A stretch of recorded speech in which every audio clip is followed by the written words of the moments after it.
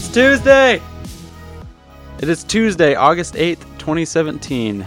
You're listening to the KAIDO cast, and I'm Zach Thomas. I'm Dave. I'm Rob. So, full disclosure, we already recorded part of this podcast, and now... That's not going up, is it? No, that little piece, no. No, that's for Neo KAIDO subscribers. Yeah, subscribe to the website, donate money, and I'll give you what didn't go up. We talked about our deepest secrets and fears. Yeah. Well, yeah. There was, I mean, that pretty much is just Chuck Tingle, like how much we actually love Chuck Tingle. And nobody will ever actually know now that it's gone. Yeah. So what did you do this past week, Dave?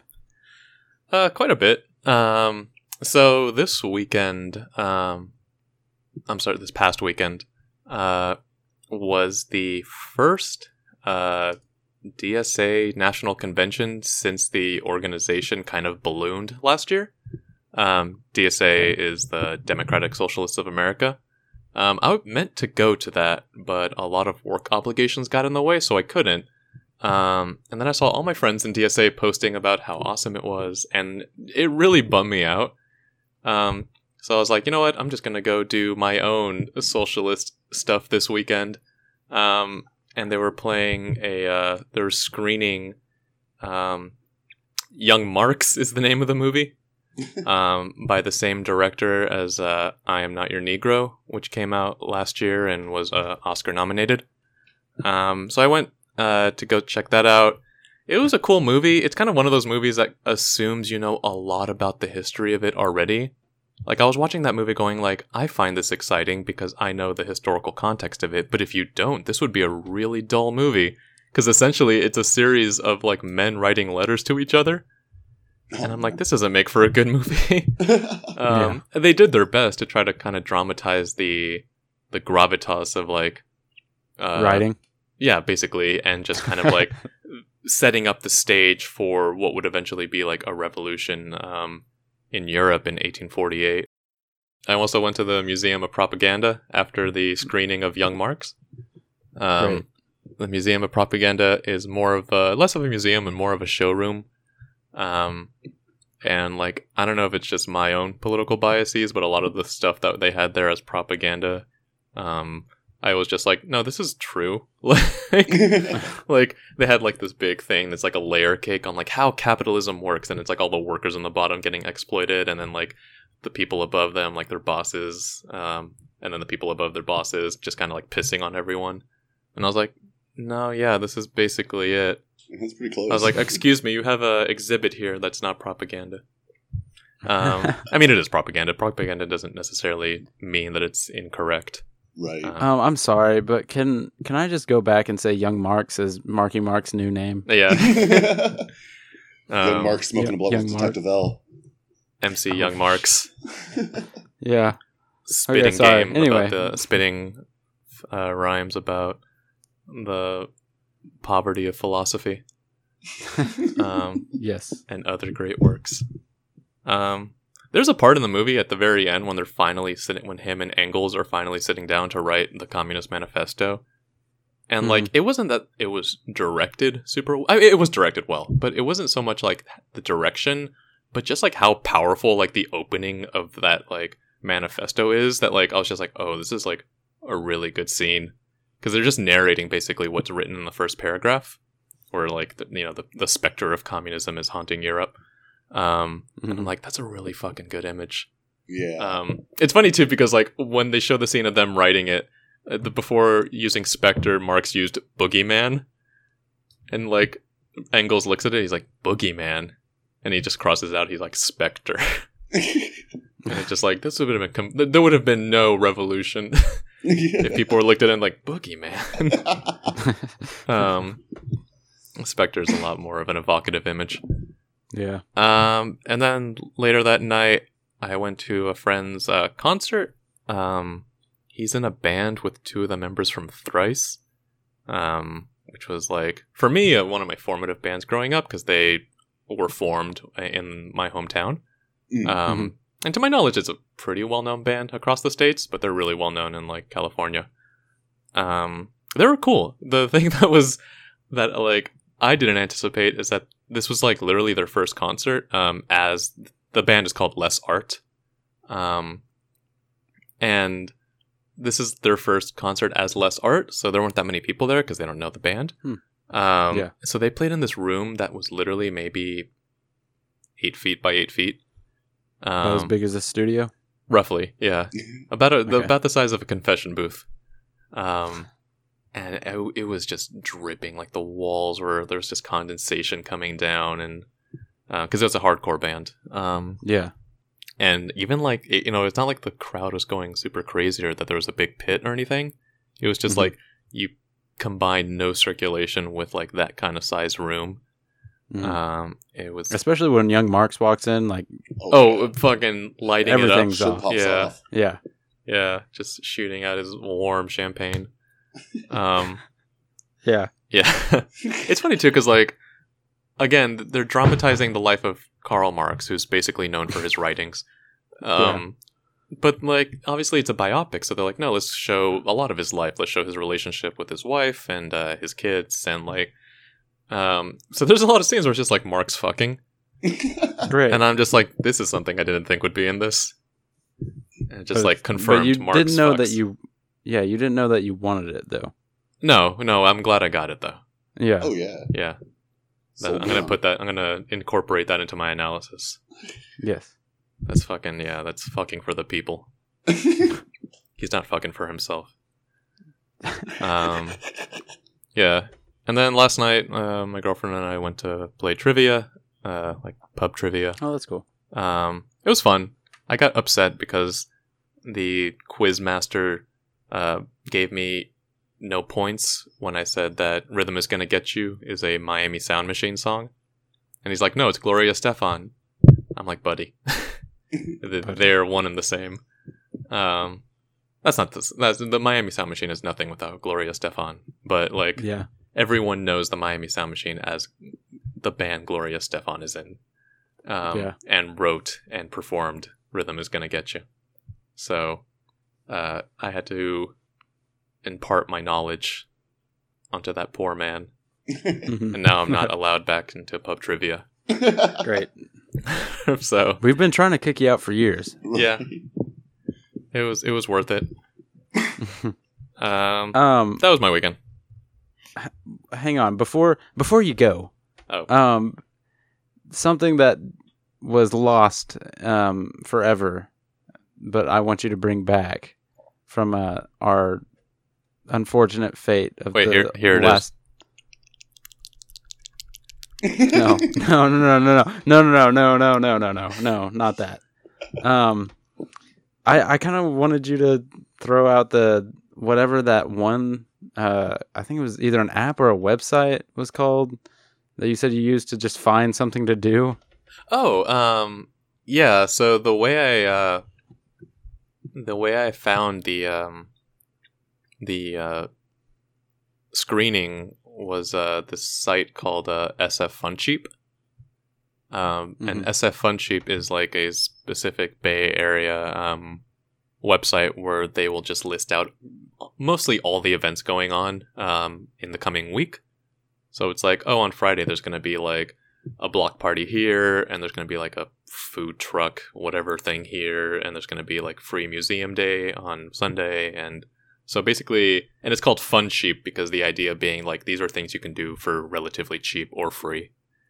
And it's just like a cool way to go like, we don't know what we want to do this weekend. You can just go on Fun Cheap and be like, this sounds interesting. They're having some kind of I don't know, Balkan celebration, and let's go dance and eat good food. So it's a neat website. Yeah, that's cool. I'm jealous of that. Yeah. But I mean, the only thing that I'm more jealous of is what Rob has been doing this week. There is absolutely no reason to be jealous of what I've been doing. Oh yeah. Nope. It's been a Lay it little out bit of there. a slow week for me. Really? Yeah, about the only great thing that happened is that I finally got my new computer built. Hey. Yeah. Playing video games like a boss. Yeah. Yeah. Is it hitting the the performance that you want? Actually, it's exceeding it. I was not expecting it. Really? Yeah. I mean, I got a 1050 in there. Should be a 1050 Ti, so I'm replacing it, but Yeah. but yeah, it's amazing what a budget card can do these days. Yeah. Yeah. Especially like the most of the stuff in that the 10 series or whatever seems pretty good. Like I'm rocking a 970, and I mean it's really good, but it's pretty comparable to like the lower end of the 10s. Right. That's cool. Anything else? Did you fun cheap? No, I did not fun cheap, but I did fun free. Yeah. I don't have a way to follow that joke up. I didn't really do much this week. Darn. Yeah. You saw a ghost. Just say that. Oh, yeah, I did see a ghost. Great. The ghost of my social life. The ghost of Chuck Tingle. Yes. So what I've been doing this week. Yeah, what have you been doing? Moving swiftly along. I have two things wrote down. I have, I took my glasses off. I don't have any contacts in because I ran out of contacts.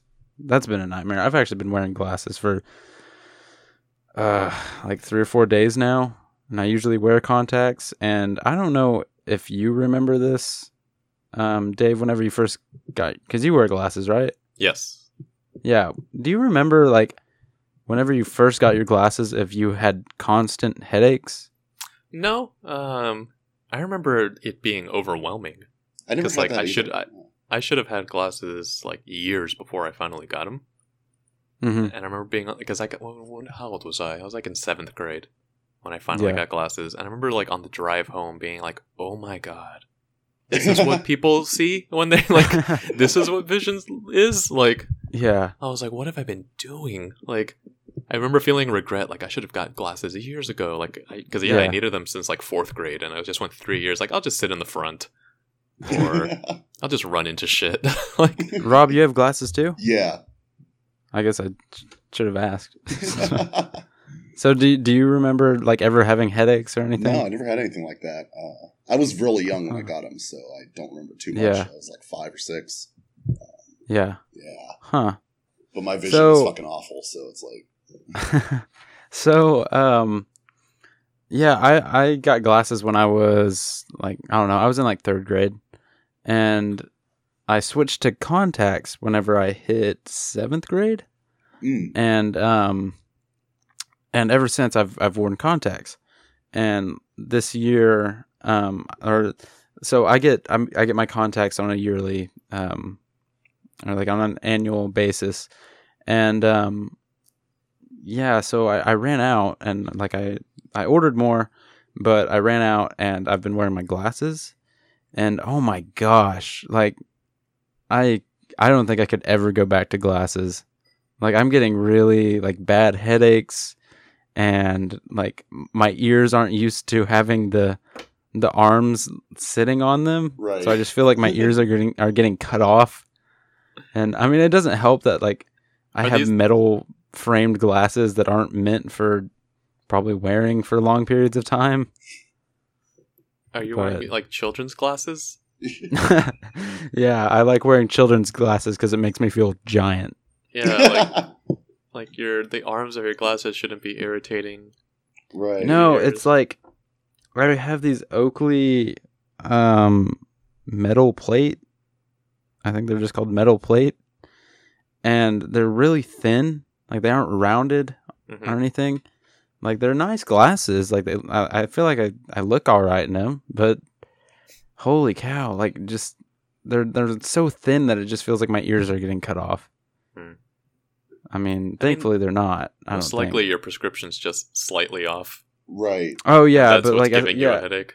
Yeah, as far as the thing that's giving me a headache is, I'm just not used to like the magnification like being in front of my eyes. Like like there's a noticeable difference between how everything is magnified from my contacts and my glasses.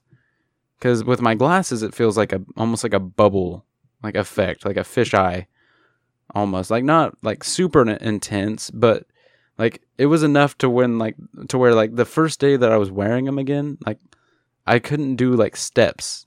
Like like, or just walking on regular surface, like, it felt like I had to, like, step up a lot. And, like walking upstairs, I feel like I'm lifting my knees to my chest. Oh, weird. And, yeah, it's like, it's just giving me weird feelings of place, I guess. But, yeah, so that's been a nightmare. But anyway. Did you ever have in grade school, like, someone come by to check your vision or hearing? Yes. Oh, yeah. I was just talking about that to somebody the other day. I was like, do you remember whenever we just had, like, nurses come up to the school and check hearing and your vision and, like, your blood pressure, just make sure that you're all right? Like, that's really weird. I wonder if that still happens. It probably does. Actually, who knows? Yeah. Like, just like the budgets the schools have. But, yeah. Like, I remember the hearing test. I was, like, they had to call in my parents because they were afraid that, like, I was going or was deaf. And the actual problem was that when I was taking the hearing test, if anything was super quiet, like if the little beep that you're supposed to press the button when you hear, if that was too quiet, I just assumed I was hearing the beep from the kid next to me. Oh my god. I was like, that's way too quiet. That's probably coming out of the kid next to me's earphones. Yeah. So I would have. So you were only clicking on half of them? So I was basically only clicking on the ones that were, like, really loud. Yeah. Like, not realizing, like, oh, they're giving this to us in different decibels to see how, like, our range is. I was just like, yeah, so like, they call in, my parents were like, he missed like 75% of these. And then they gave it to me again. They're like, okay, if you hear anything, and I did, and then I was like, oh, you're fine. My parents are just like shaking their head like, idiot, dumb son.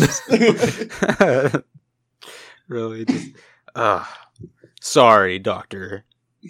Sorry for my child. I wanted to bring up something that happened this weekend that I forgot to write down. I was going for a run, and I ran by these teens. They look like maybe 14, 15. Okay. It was a brother and sister, I assume. And when I run by the brother, he looks at me, and I'm running at like a fairly manageable jogging pace. Enough for him to kind of look at me and let's just have this wide eye, like Cheshire Cat grin. And then, like, when I walk by, he says, "Oh, hi, Daddy." And then, like, I was just like, "Hey," and just kept running. But I was just like, why'd that kid call me Daddy? Like, his sister immediately started laughing, so clearly they're fucking around. But, like, yeah, I just thought it was really funny and timely to be called a daddy. Oh, yeah. Like, yeah. You always hate what? You're constantly being called daddy?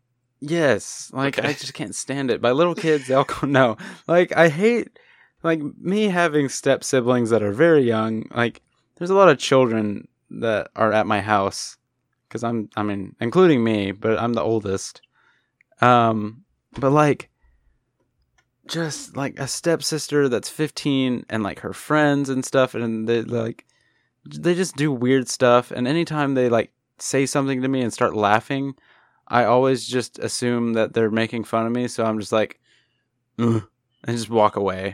I'm just like, I don't want to deal with you guys. You guys are jerks.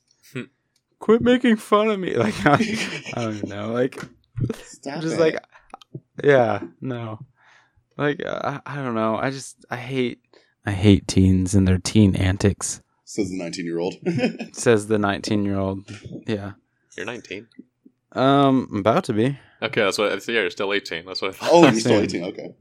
Soon, yes. Yeah. My gift. You're barely legal.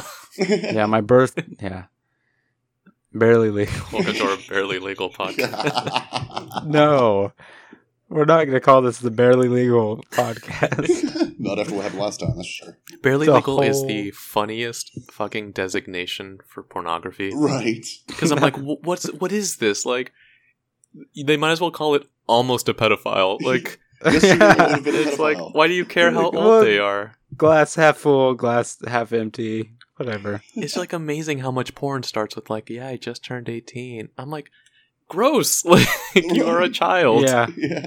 Like, yeah. Especially when it, like, the actresses are like in their mid-20s, and I'm like, just say you're 25. You look the same. Like, I don't know why, like, you being 18 is supposed to fucking, like, heighten the sensation, like, oh shit. Anyway, the two things that I have wrote down here is fly, as in a fly flying around. And what kind of happened, I'll go through these pretty quick because we're already, like, way in it. All right, Jeff so, what? The Fly. Oh, yeah. So, let me explain to you what a fly is. Finds a way. Very good. So, I was at work, and we don't have janitors. We are the janitors. So I was sweeping the floor, and all of a sudden I look down on my dust mop, and there's a fly hanging out. He's just like kind of walking around and he's like looking at me, and I'm like, well, what is this fly? Is he just catching a ride? Like, what's up with this guy? And so I kind of like kick at him a little bit, and I can tell that he like can't fly or something, or he's just like trying to communicate with me. And so like I kind of kick at him, and he's like walking around, and he kind of falls underneath the dust mop, and then like comes back up. I'm like, what is, like, poor guy. And like I was like, this guy's probably like trying to communicate with me and like understand humans, and I'm just being a dick and trying to kill him. Like, what if I was that fly? So like I pick this fly up, and I have him on my hand. Like at first he's like running away from my hand, and then I pick him up, and he's like in my hand, and he's kind of chilling. He's looking at me and like walking around on my hand. And I put him on like a desk, or not a desk, a counter. And I'm like, here you go, little guy. And I don't know, I just had this like not intimate. I had this really like good connection with this little fly dude. And like I got done sweeping, and I walked back over there, and he kind of like looked at me, and I imagine that he kind of nodded at me. I'm too big to tell if he did, but he kind of like nodded at me very nicely, and I was like, thanks. And that was like one of the biggest things that happened to me this past week. Was my interaction with this fly, and thinking, if I was a fly and this big thing, like I'm just not messing with this big thing, and he's like wanting to kill me, I'd be pretty upset. And I'd think very badly of that thing. So how do you know the fly was looking at you? I don't know. He was like turned my way. But they can only like move their whole body, so you just mean his body was oriented in your direction. Like, yeah, he's kind of like pushing his legs up. Yeah. So like I figured he was looking at me, and I know he was looking at me whenever I came by the second time, because he was like turned the other way. So and he waved. Yeah, he waved at me. A fly's lifespan's only a day long, so like. No, it's not. How long is it? It's like almost a month. A fly? Yeah. I thought a fly lived for like a week. No, tops. yeah, that's like the wives' tale, is like they live for a day. Okay. Maybe it's like 18 days. I don't know. I know it's longer than a day. No, I know that too. But like, I don't think it's a month. Look that up. It could be a month. It's not 2 weeks in a month. What's the difference? About a week, usually. Yeah. So, according to Google, a housefly lives for approximately 28 days. Oh, shit. You're right. Thank you. So, the second thing that I have written down here is Deo, as in deodorant. So, I bought, have you guys ever heard of Everyman Jack? Like toiletry products, I guess. I'm going to go out on a limb and say that every single brand of products that you ask us if we've heard about it, we have not, because they are local. I don't know. I mean, they're at like Target and Walmart and stuff. I have not heard of Everyman Jacks. Everyman Jack. I think that's the name of it. Like, it's a weird name. Is that a command? Oh, Everyman Jack. What? Not Everyman Jacks. Yeah, Everyman Jack. Like, Everyman Jack. Yeah, I am Everyman. So I've had their body wash before, and like I really liked it. Like one of their things is that it's all natural, and So I'm like, yeah, I'll be supportive of that. And so I bought the deodorant the other day from Target or Target, I'm sorry. And I tried it out yesterday when we first recorded, right before we recorded, and let me tell you, one, the bar was like smushy. Like I don't know, like it just kind of pressed into my armpit and just like spread everywhere. And then also I was like, well, that kind of sucks. So I got done like putting it on both armpits, and I started brushing my teeth, and immediately it started burning so bad. Like, I don't know, like my allergies aren't that bad, and I've had like deodorant do that before. Right. But like, holy cow, it was awful. Like I had to put 2 towels underneath my arms so I could finish brushing my teeth and sit down and have a podcast with you fools. Like, Wow. like I don't know, like it smelled really good. I smelled great, but I don't think it's worth. That's what counts. Yeah, I don't think it's worth burning my armpits. How's the wetness control? It was pretty good, I guess. Like, I don't know. I think I tried to wash it off and it stayed there, so that sounds pretty good. All right. So no, I don't know. Is this an allergy thing? Like, have you guys ever had a deodorant burn? No. No? Like, I've had it happen before, and like every once in a while, like I'll feel. There's probably an ingredient you're allergic to. Right. Maybe. Because, like, I don't know. Like, what I usually use is Old Spice Aqua Reef. It smells really good. Okay. I highly suggest it. But, like, that is usually fine, but sometimes it will, like, burn my armpits. I don't know. Are you putting a lot on? Not really. I mean, I put a lot on of swipes? the Everyman Jack or whatever because, like, it smushed into my arm. Is it a gel or is it a powder? It's like a mix between the two. Like it's Okay. white, like the stick, but it's also like it's like squishy and not good. Not like a gel, like something else entirely. Yeah, maybe look in the back and see. Maybe. No, I did because I was like, I wonder if it's supposed to be like this because, like I said, it looks like a stick, but it's totally not. I would check if they're FDA approved. Yeah. Because a lot of times, like, all natural goes hand in hand with we didn't get this approved by the FDA. Right. Okay. And then they add, like, they say they put aloe or fucking some kind of cactus oil or whatever just to like make it seem like it's it says on the back.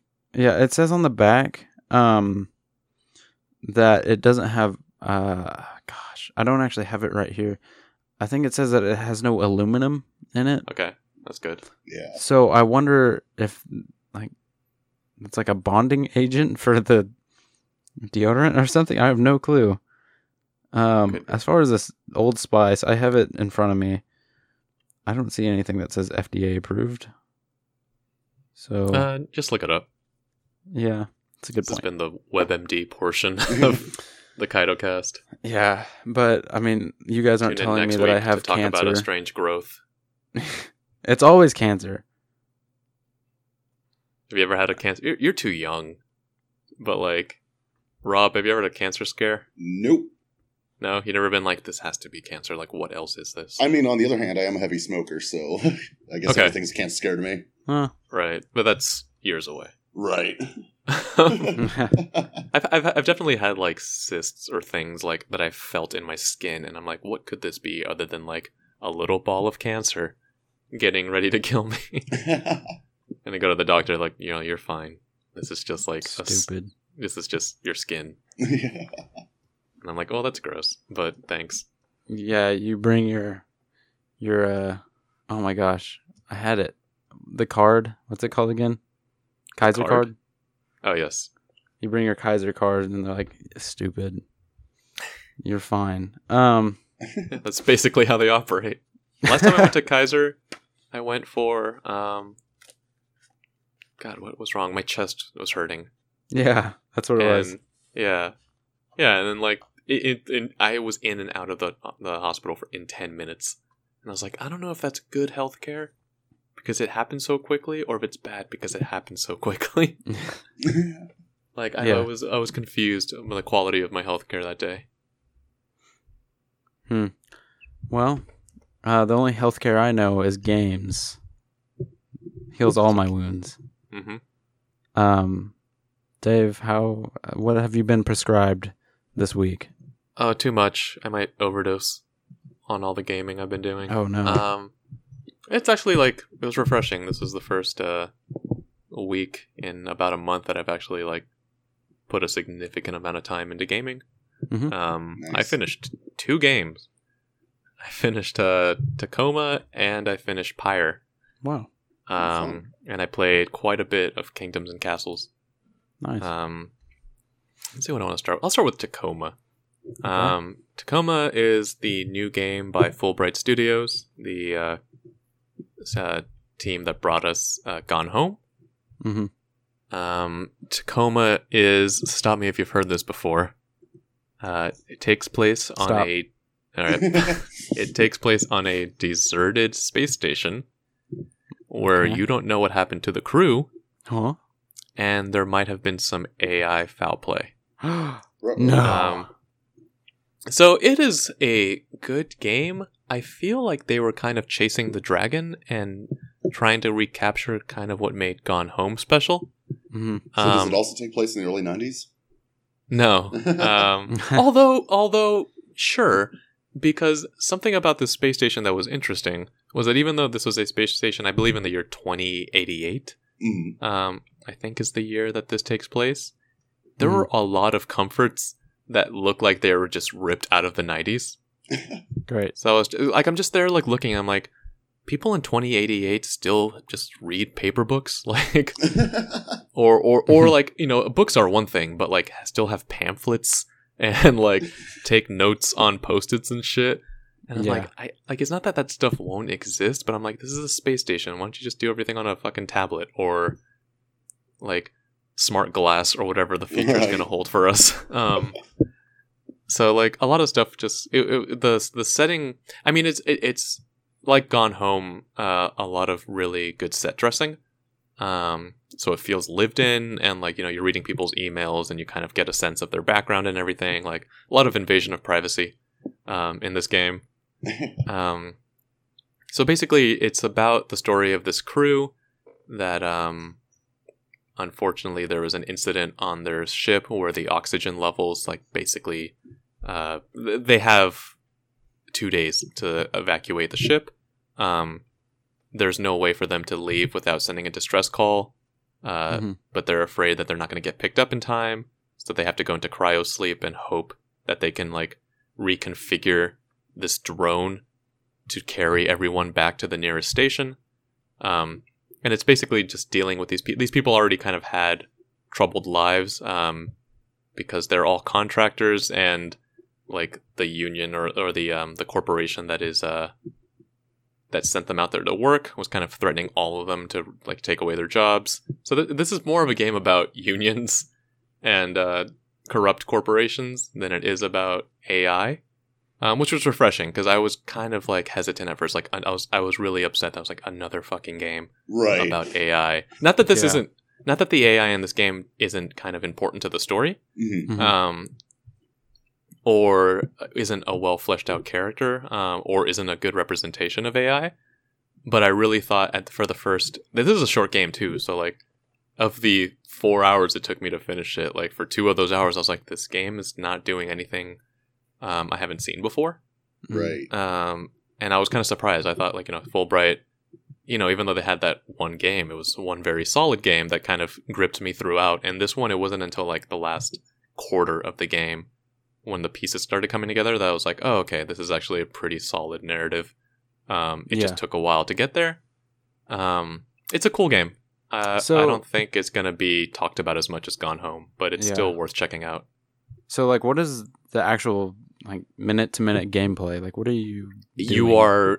You are scavenging through people's belongings and just getting to and just learning about them. That's the whole game. Like it's exactly like Gone Home. You're looking in drawers and kind of pulling out like, oh, okay, this person took medications, and then you'll read their emails. Like, all right, they were having a domestic dispute, or you'll say, or like you'll piece things together. So like you'll see that one person bought a timeshare on some space station, and then you'll read another email exchange on someone else's computer like an hour later, and you'll realize that like that timeshare went bankrupt or whatever. So you're like, and then you piece it together like, oh, okay, so like now I see why this person was upset, or why they were stressed. Right. The thing that's a little different is that kind of in place of audio logs, there are these, you basically have these implants. They're not really implants, but they're these things you put on your neck that let you see kind of projections of the crew and what they were doing at certain times. Basically, the station was just recording all their activities at all times. Mm-hmm. And so you can kind of see like a general outline of where they were and how they were interacting with each other and what they were saying at specific moments. And that stuff is cool. It's cool that like you'll see a group at a certain time talking, and then you'll walk across the ship and you'll be like, all right, this person was saying this over here at this time, but when they came over here, like they changed their tune. It's a kind of cool way to see how like everyone's interacting and how these stories overlap. Right. It's a cool game. It's an effective game. It's a short game, so it's not wasting much of your time. I enjoyed it. Like it's a good game, but like when I'm just like there just are so many derelict space station games out. Like that I think have done this better. Like I would still recommend a game like Soma over this, even though they're going for different things. This isn't a horror game by any means. Right. But again, even if I was just even within like Fulbright's library, I would just tell someone to play Gone Home, and then say like you'll essentially get that same experience playing Tacoma. It was okay. Like I was a little let down by it, but I don't know. Like I was expecting a little bit more narratively. Yeah, I feel like Gone Home is a pretty tough act to follow. I mean, they nailed that ending. I think Gone Home works super well in the context of its environment. I think Gone Home used kind of like light horror elements. Right. They led you to believe it was a horror game for most. Spoilers for Gone Home, but yeah. But what's good about Gone Home, and like I think what's kind of brilliant about it actually, is how they use the fear from that horror like that sense of dread you kind of feel throughout that game. Right. And they pivot it to make you care about the characters. Yeah. And so like it becomes a fear, like it just kind of like this fear and this dread that you're feeling for one reason, kind of pivots, and now you're and then it helps you empathize with the characters better. Right. And you can't pull that trick twice. So Tacoma. Right. Yeah. Yeah, and Tacoma doesn't even like, it's one of those things where like this doesn't even really need to take place on a space station. Like it's I guess just for the technology that's used in the game and how you're interacting with the world, like it just makes, because like unless I am mistaken, we don't have technology that lets people record like literally their bodies, like interactions, and I mean there's video cameras, but you can't interact with that like face to face. We don't have hologram technology on that scale yet. Yeah. Until it's Tupac. Yeah, pretty much. It's cool, but I don't know. It didn't stick with me. If you're a big fan of Gone Home, I would recommend it. It's not, it's $20. Yeah, I'll probably check it out. It's cool, but yeah, it's not the Gone Home follow-up that I think people wanted. Not that it has to be. Like, I think it's I think it's unfair, for any medium, whether it's music or movies or whatever, to always expect a team or a band or whatever to always be topping themselves. Right.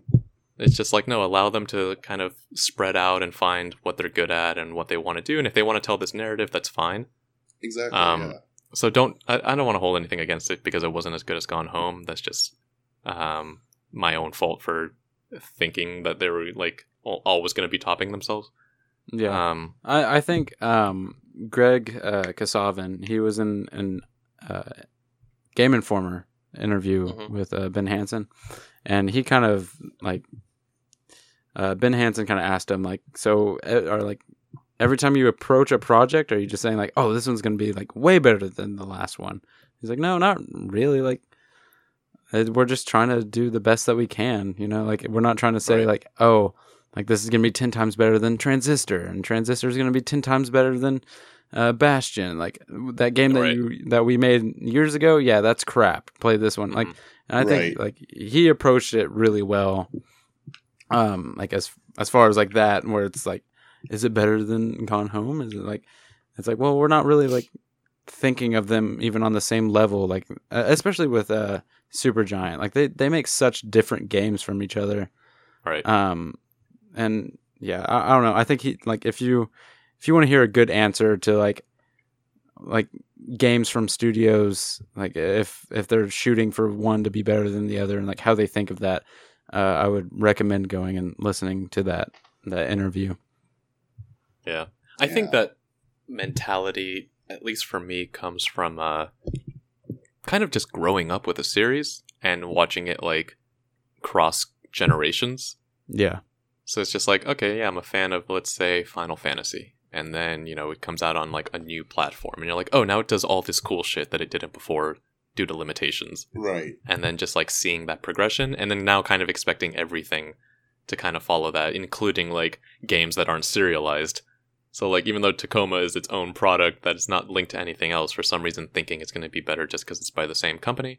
Yeah. It's a twisted way of looking at it. I mean, it's a natural way, though. Like, because, like, as people, and, like, we're always, like, keeping up with the Joneses or whatever. And, like, are like, as terrible, nasty Americans, we're always trying to keep up. And, like, we're all always thinking of like, is it better? Like, I feel like that's natural, and you shouldn't like be like feel bad for that. But I don't even think my umbrage with Tacoma isn't that it's better in quotes. It's that it's kind of the same game. It feels very similar. It's a lot of picking up objects, looking at them, just kind of turning them around, being like, this is a really well modeled object. Right. Yeah. And then putting it down and then just kind of like slowly piecing together the narrative. It's that game again. Yeah. Yeah. So it's kind of like, oh, I've seen this before. Right. And then I can't help but just like compare it to other games that are about space stations and AI. You know, like when something like Soma or Event Zero come out, like those are just going to be like my gold standards now. And even though, this is a lot more about the people than it is about the events of the narrative. So Tacoma's cool. Like, yeah, pick it up if you enjoyed Gone Home, or if you just kind of like stories with. I guess if I said the kind of narrative, it might be a spoiler. So yeah, I'll just say like if you like narrative focused games, it's worth your time. Okay. I also played Pyre. Pyre is pretty cool. So we were just talking about Supergiant. I'm not the biggest Supergiant fan. I thought Bastion was cool. Okay. Like it didn't really stick with me. I think I played about half of it, and I was like, this is all right, but it felt repetitive to a point that I didn't want to see it through. Yeah. It just didn't hook me. Like I probably played 20 minutes of it, and I was just like, oh man. I was like, I don't even. Yeah, I played about half of Bastion. I finished it, and it's definitely kind of backloaded, so that the best parts is near the end. Really? Yeah. Yeah.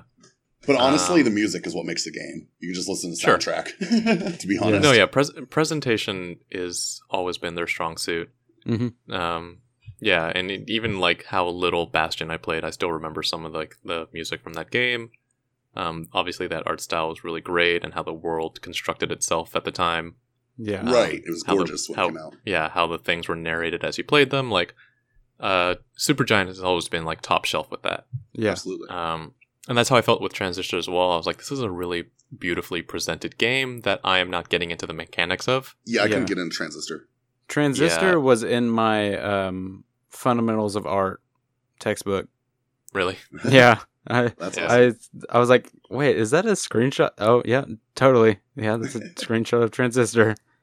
They are really, like, the art and the kind of careful curation and, like, because their stuff is very stylized, it's very unique, Yeah. but not in a way that's like over the top or Oh yeah. kind of the way that like a No More Heroes or a Persona is, Right. where it's expressive because it's kind of loud. It's somehow subtle but still like its own thing and very beautiful. Like Supergiant are like they are masters of their craft. It when feels it comes to presentation. natural. It feels Totally. natural to what they're making. Like it doesn't feel like over the top like Persona where it's like, oh, it's like this anime thing. It fits like Right. into the story, and I think that's like what's so great about it. Yeah, Like and yeah. Transistor is really like fantastic on the presentation front, to the point where like one of my friends has a tattoo transistor tattoo. Mm-hmm. Because like he just loved the art of that game that much. Oh yeah, that's Um, fantastic. But yeah, there were so many systems kind of stacked on top of each other that just for me didn't click. Maybe if I put a little bit more time into it, it would have. Mm-hmm. The other thing that I didn't like about Transistor is how much lore was kept behind the weapons and like Yeah. the items in that game. And that stuff just kind of felt it felt like a chore to kind of get the story out of that game, Mhm. or get more than what's on the surface level of what happens if you just watch like the cutscenes and play the game. Yeah, but I mean, was the stuff on the surface level like? Was it intriguing? It's a cool world. It's definitely like a really unique world that they built. Yeah, because But, that's like my quarrel with like Dark Souls. Mm-hmm. It's like without going super in depth and out of your way to learn more about the world, like what is happening in front of you is not the most like intriguing thing in the world. Like it just doesn't keep my interest. Like I mean, also does the lore of Dark Souls really matter? No, but I it's really nice to have enjoy the lore something. of Dark Souls, but I agree that it takes too much work to mine it. Yeah, Right. Like, and also you're not It's- getting it at a steady pace like you would through one of these smaller games. oh, especially if you're stuck in an area and Oh, you're yeah. just like focused on finishing a boss. And I think Dark Souls, or just the Souls series, kind of similar to like the Metroid series, Mhm. does a lot of its storytelling just through the design of the world. Yeah. And I think it does that really effectively. So even Yeah. if you don't take the time to like read every item and kind of piece together who characters are and why they matter, you still kind of see like the history of the world kind of like written out. The way Metroid does that is also really well done. Like Metroid Prime, especially, like beautifully like lays out what basically happened days before you arrived on that planet. Right. Mhm. Without you having to. I mean, if you chose to, you can read all the descriptions when you Yeah. scan creatures. But even just like looking at it, you get a pretty clear picture of what happens. Mhm. So I think Dark Souls is like a slightly different case than something like Transistor, where I'm not getting a narrative if I am not looking for it. Mhm. And this kind of, you can kind of segue that into Pyre, where Pyre does hide most of its lore in that book that you're given. Yeah.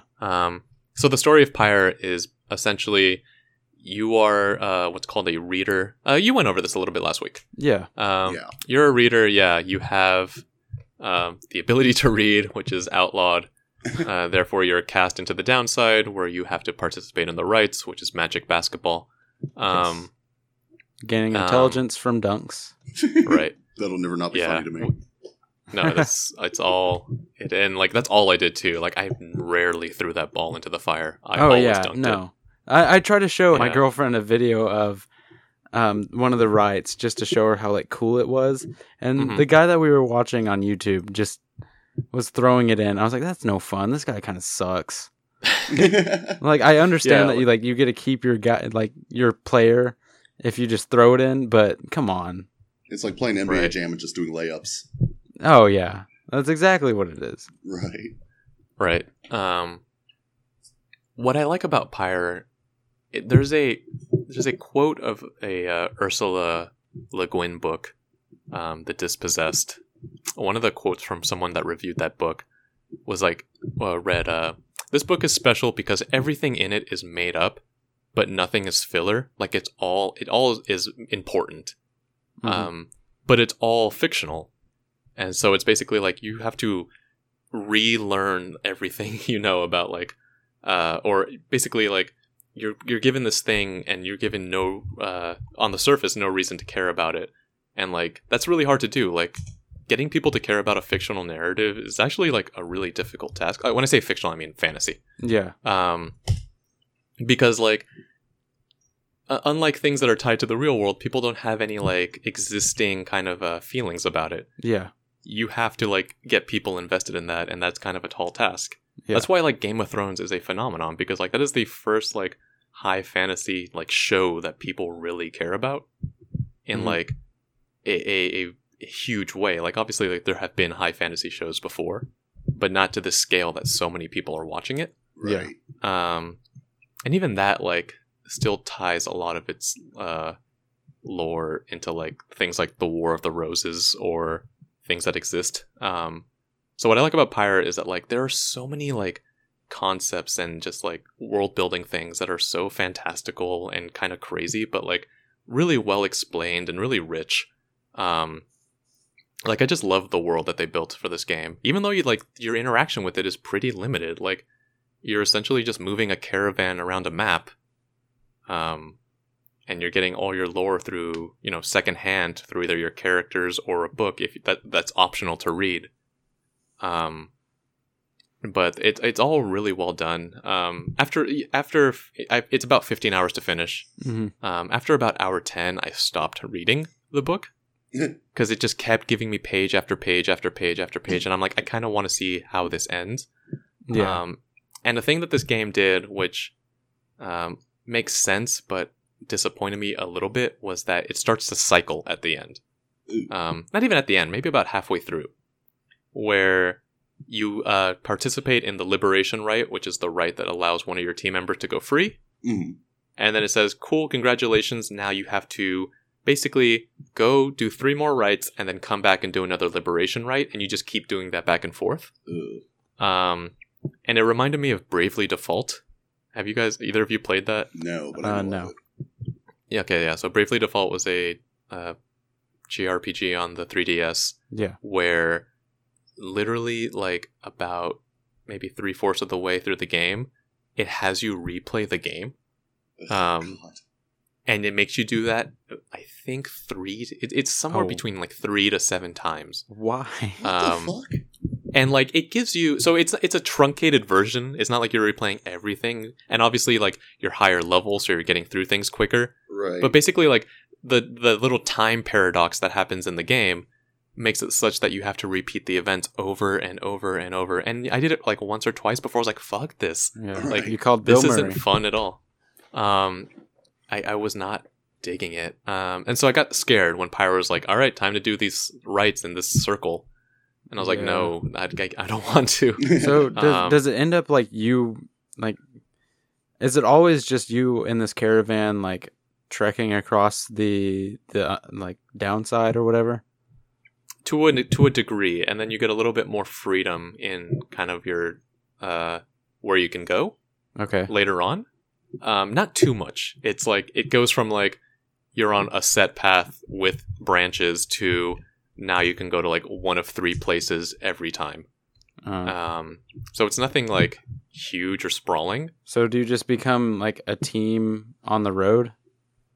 Essentially, yeah. It turns into like what feels like seasons of the game. Oh, great.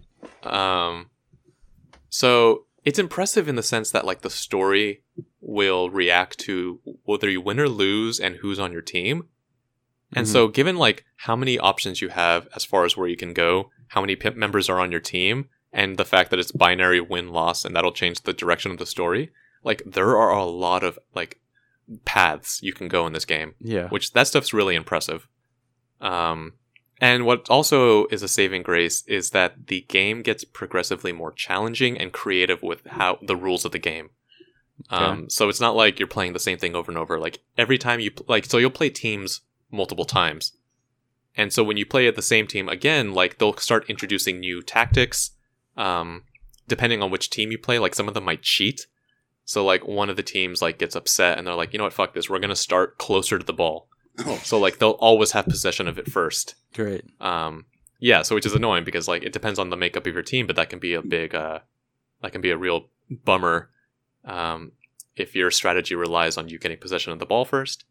You'll start getting these things called Titan stars, which basically allow you to put modifiers to the game. So you'll be like, all right, I'll put this modifier on, which is if I banish a character, they will come back way faster, but then I'll get 5% more experience at the end of the game. And you can start stacking those things. So like you can make the game really difficult for yourself. Yeah. That's kind of a trend there's in this one Supergiant games. Right. There's this one modifier where like it makes the other team move way faster and be way more strategic, and they just demolish you if you turn that on. Oh. Like all of a sudden they're just like they'll do things like they will run with the ball, and then if you're near them they will pass it to you. Yeah. Only so that your aura goes away, and they'll go and kill you and then take the ball back. See, I started doing that strategy like 4 games into the thing. I was like, I did it on accident, and I was like, oh, I can just do this. Yeah. And so like that really helped. But right. it kind of, so it's like kind they'll of a downer start that they do using that. strategies like that. It's really cool. Like that game is really fun when like it's fair, but like because there are some stipulations or some like modifications that are just like really fucking unfair. Mhm. Right. Like there's one where like they'll just like off the bat banish 2 of your people, and you're like, all right, well I'm like basically stuck playing defense. Like especially if you're using a character that's slower. Yeah. Like there are definitely like some top tier characters that you get, and some of them are just like I don't know if you've one of the characters you get is like this tree person, and he moves so slow, and like he can do cool things, like he can summon saplings that will like have their own aura circle, so you can kind of like manipulate the field. But like if you're just stuck with him, you're like, I'm just gonna defend, I guess, until my other people come back. But like there's a lot of strategy in this game. Like I think that's what I like most about this game, more than Bastion or Transistor, is like I actually enjoy playing this game. It's fun. It's a fun like 3-on-3 Magic basketball game. Like it has a lot of cool rules. Like it's presented great. Like I love the announcer. Oh yeah, he's awesome. Yeah, like the personality, like all the teams you play all have unique personalities. That's really fun to explore. Like, like they're your rivals, but at the same time you're sympathetic because you're all kind of outcasts. The story is cool. It gets a little, not so much predictable, but it kind of like about not a third, maybe like 2/3 of the way in, like your team kind of has a goal, and then you set off to do that goal, and then you do that goal, and then the game finishes. And I was really expecting there to be at least like a few more twists or like something like was gonna like kind of shake up the game a bit. Yeah, but it wasn't. It was just like, all right, well, like you have a goal, like set out to do it, and it'll get done, or it won't get done. Like again, a lot of this is based on your win-loss ratio and the paths you choose. Mm-hmm. But all in all, like this game has really solid ideas. Like it's really unique. Like this is easily my favorite Supergiants game.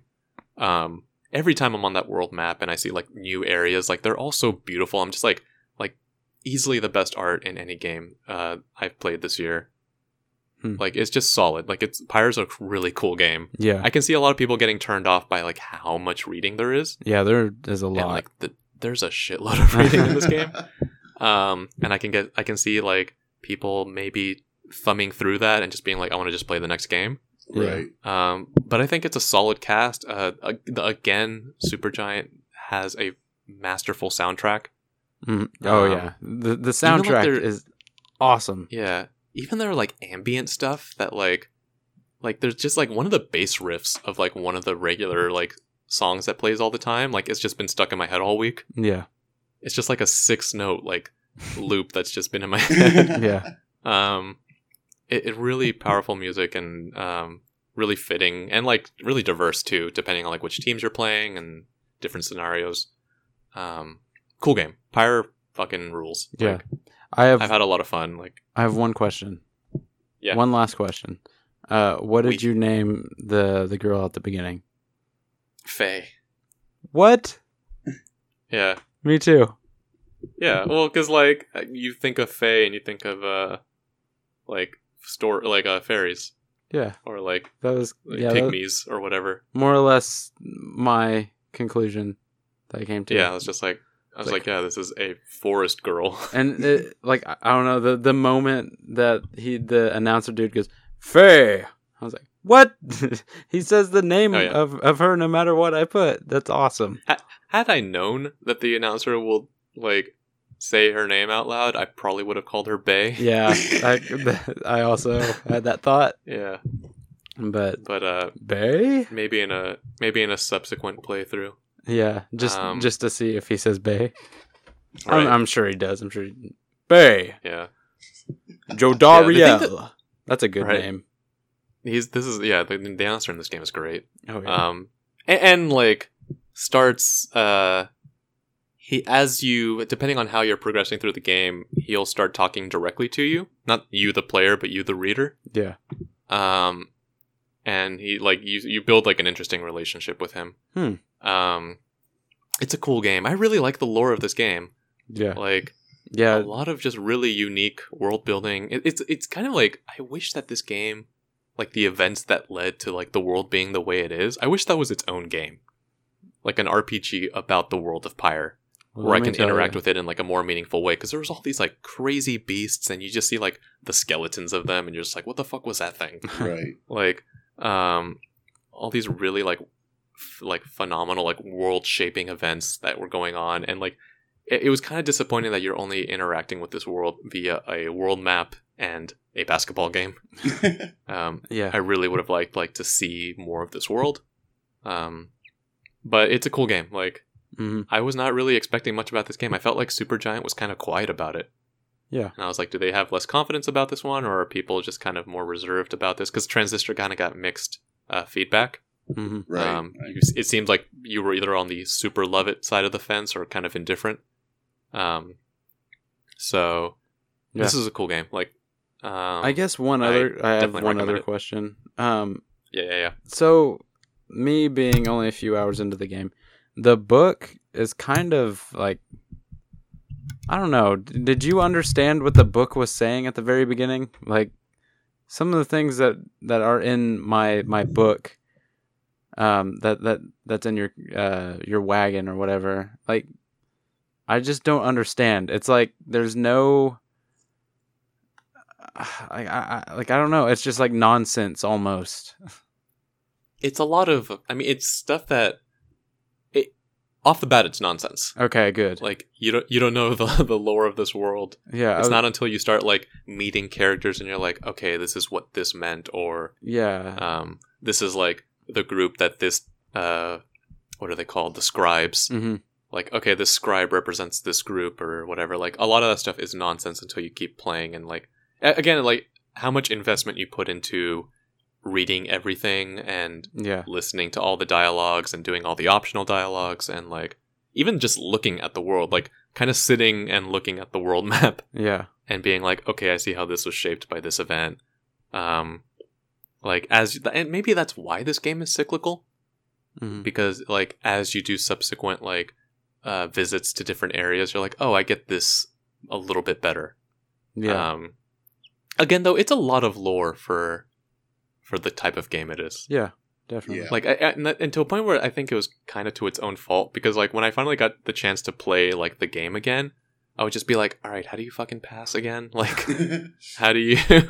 Like it was just like it's for every 5 to 10 minutes of game you're playing, you're watching and reading like 20 to 25 minutes of lore. Yeah, it's a bit. Yeah. And I mean, like, the game is, like, simple enough to play, even, like, when you do kind of have those moments of, like, oh, what does this button do? Like, it's simple enough that it only takes you, like, 30 seconds to figure that back out, or, like, less than that. Right. But, I don't know. I think it's once you get to the more difficult matches, like, when teams are actually using strategies and, like, and once they start adding modifiers, that it becomes like that I start wishing, like, if I play this more, I would feel more comfortable, like, passing back and forth and knowing where to arrange my characters, and even knowing like what makeup of the team I want to use. Because like all the characters are so vastly different from each other, and you get so few opportunities to see like, oh, it would make sense to pair Faye with this character because of these attributes. Right. Yeah. There's like you eventually get this orb that has the spirit in it that lets you practice if you want. Yeah. But I don't want to practice outside of the game. I just want to play the game enough Yeah. that I would have the opportunity to experiment like organically.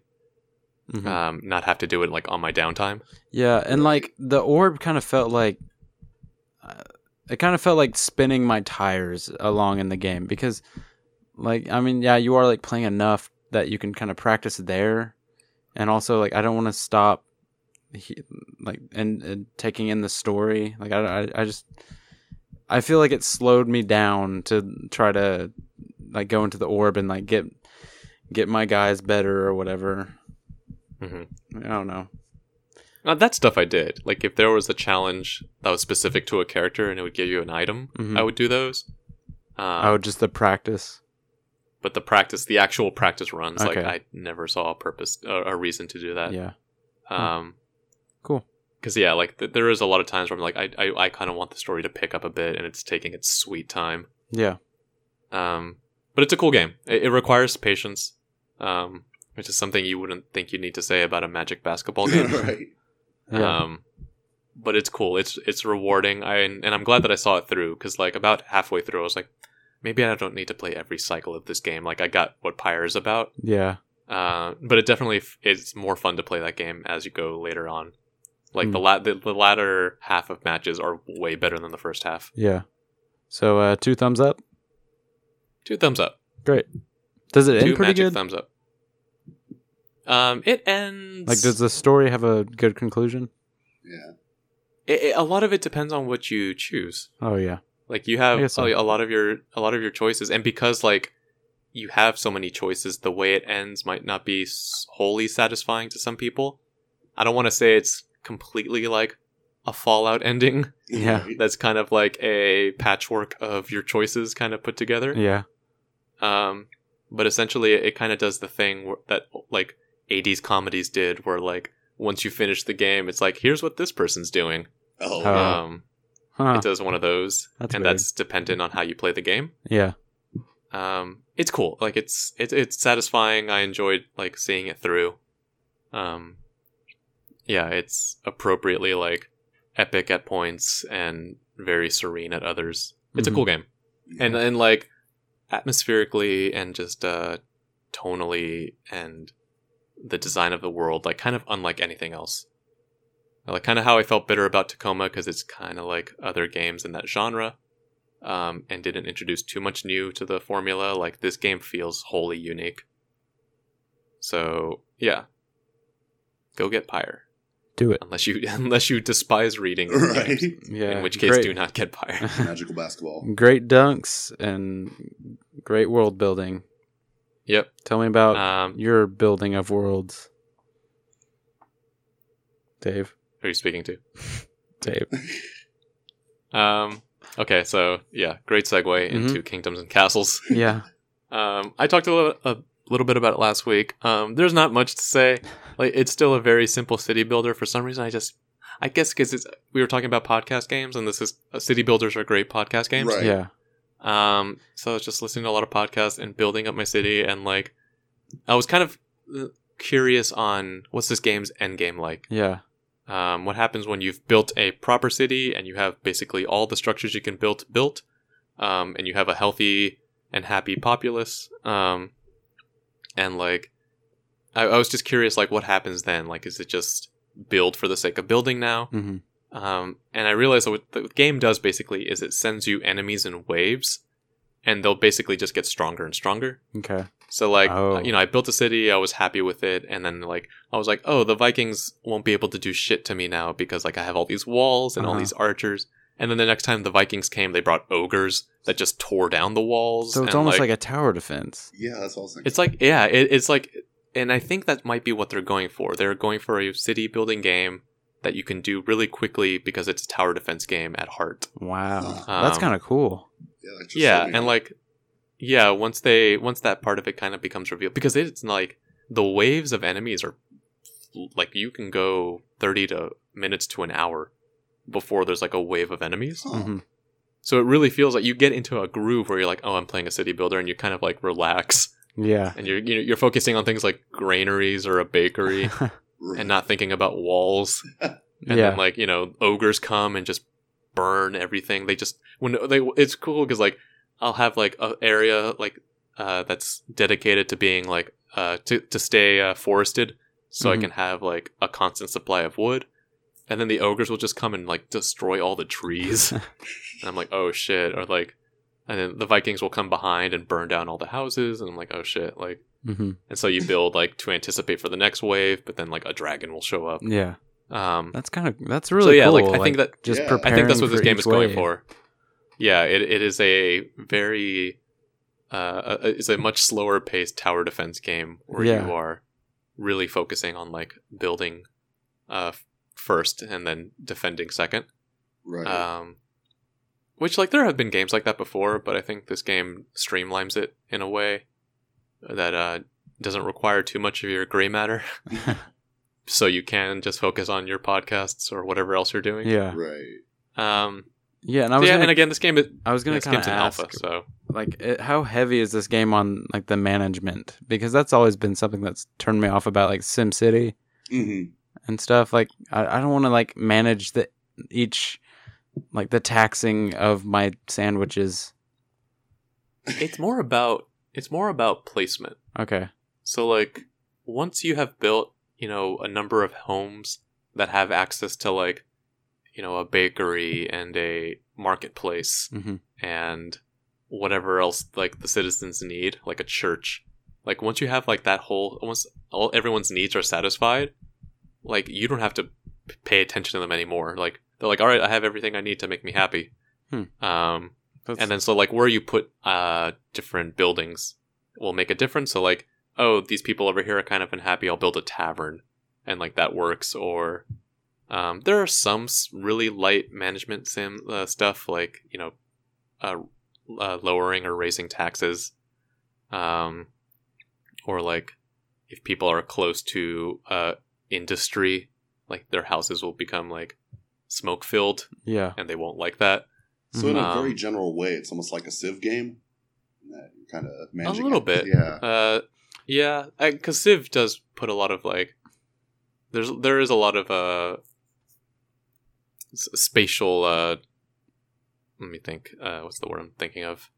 Consideration. Kind of like mindfulness, yeah. Right. Of like where you are building things and how that relates to like the happiness of your city. And then once an hour, you get slammed by another country. Pretty much, yeah. Right. Yeah, exactly. Like a Civ, especially, like you're building just so you have like you're building on like choke points and everything. Slammed by another country. By Chuck Tingle. Yeah, it's not a terribly complex game. Like I'm curious to see how it develops. Yeah, it's a cool game, but like I think it has like another year before it's feature rich. So yeah, not too much more to say about that. Cool. It's a cool game if you're looking for a city builder / tower defense game. Yeah, I might check that out. Before we head on to what Rob has been playing, do you guys want to take a quick break? Yes. Sure. Okay, sounds good.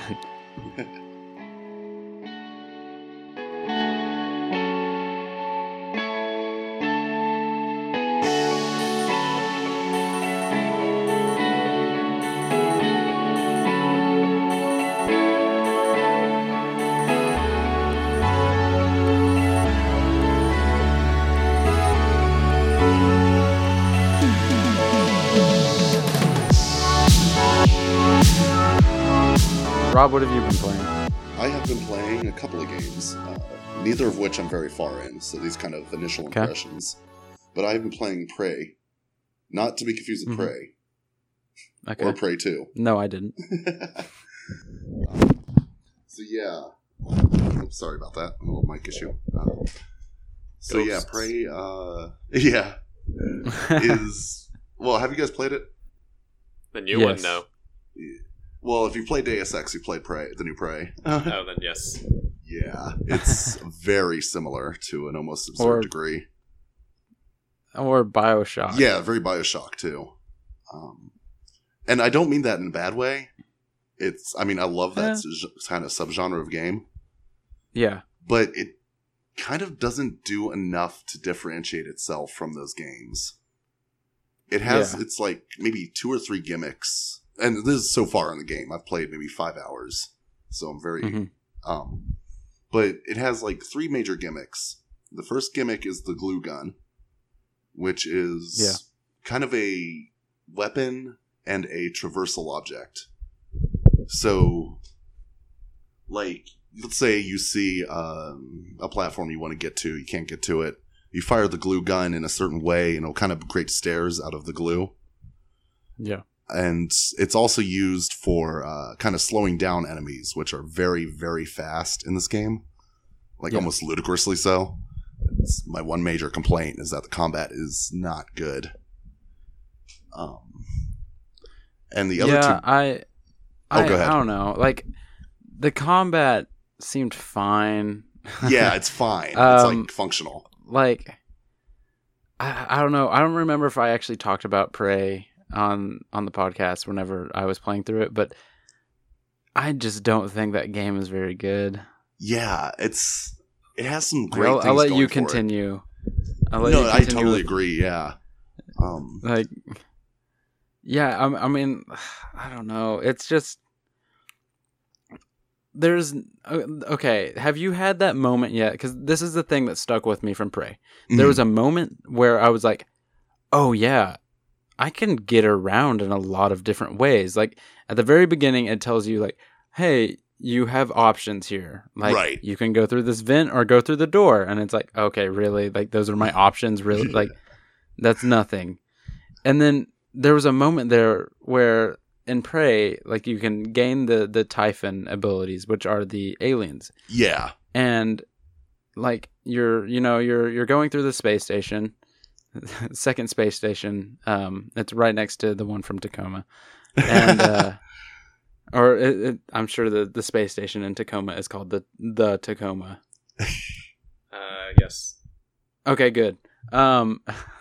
So you're in the space station that's like locked down in a lot of different ways, and it's very open. Like, you kind of progress at your own pace, but I mean, it's also kind of tied to the story. And there are like a lot of different places you can go. Like, it's very open. Yeah. And there was a moment in Prey where I was looking at a door with like there's a few doors in that first hub that have, like, the door is broken and it's in, like, pieces. And I'm sitting there like, okay, like, how do I get in there?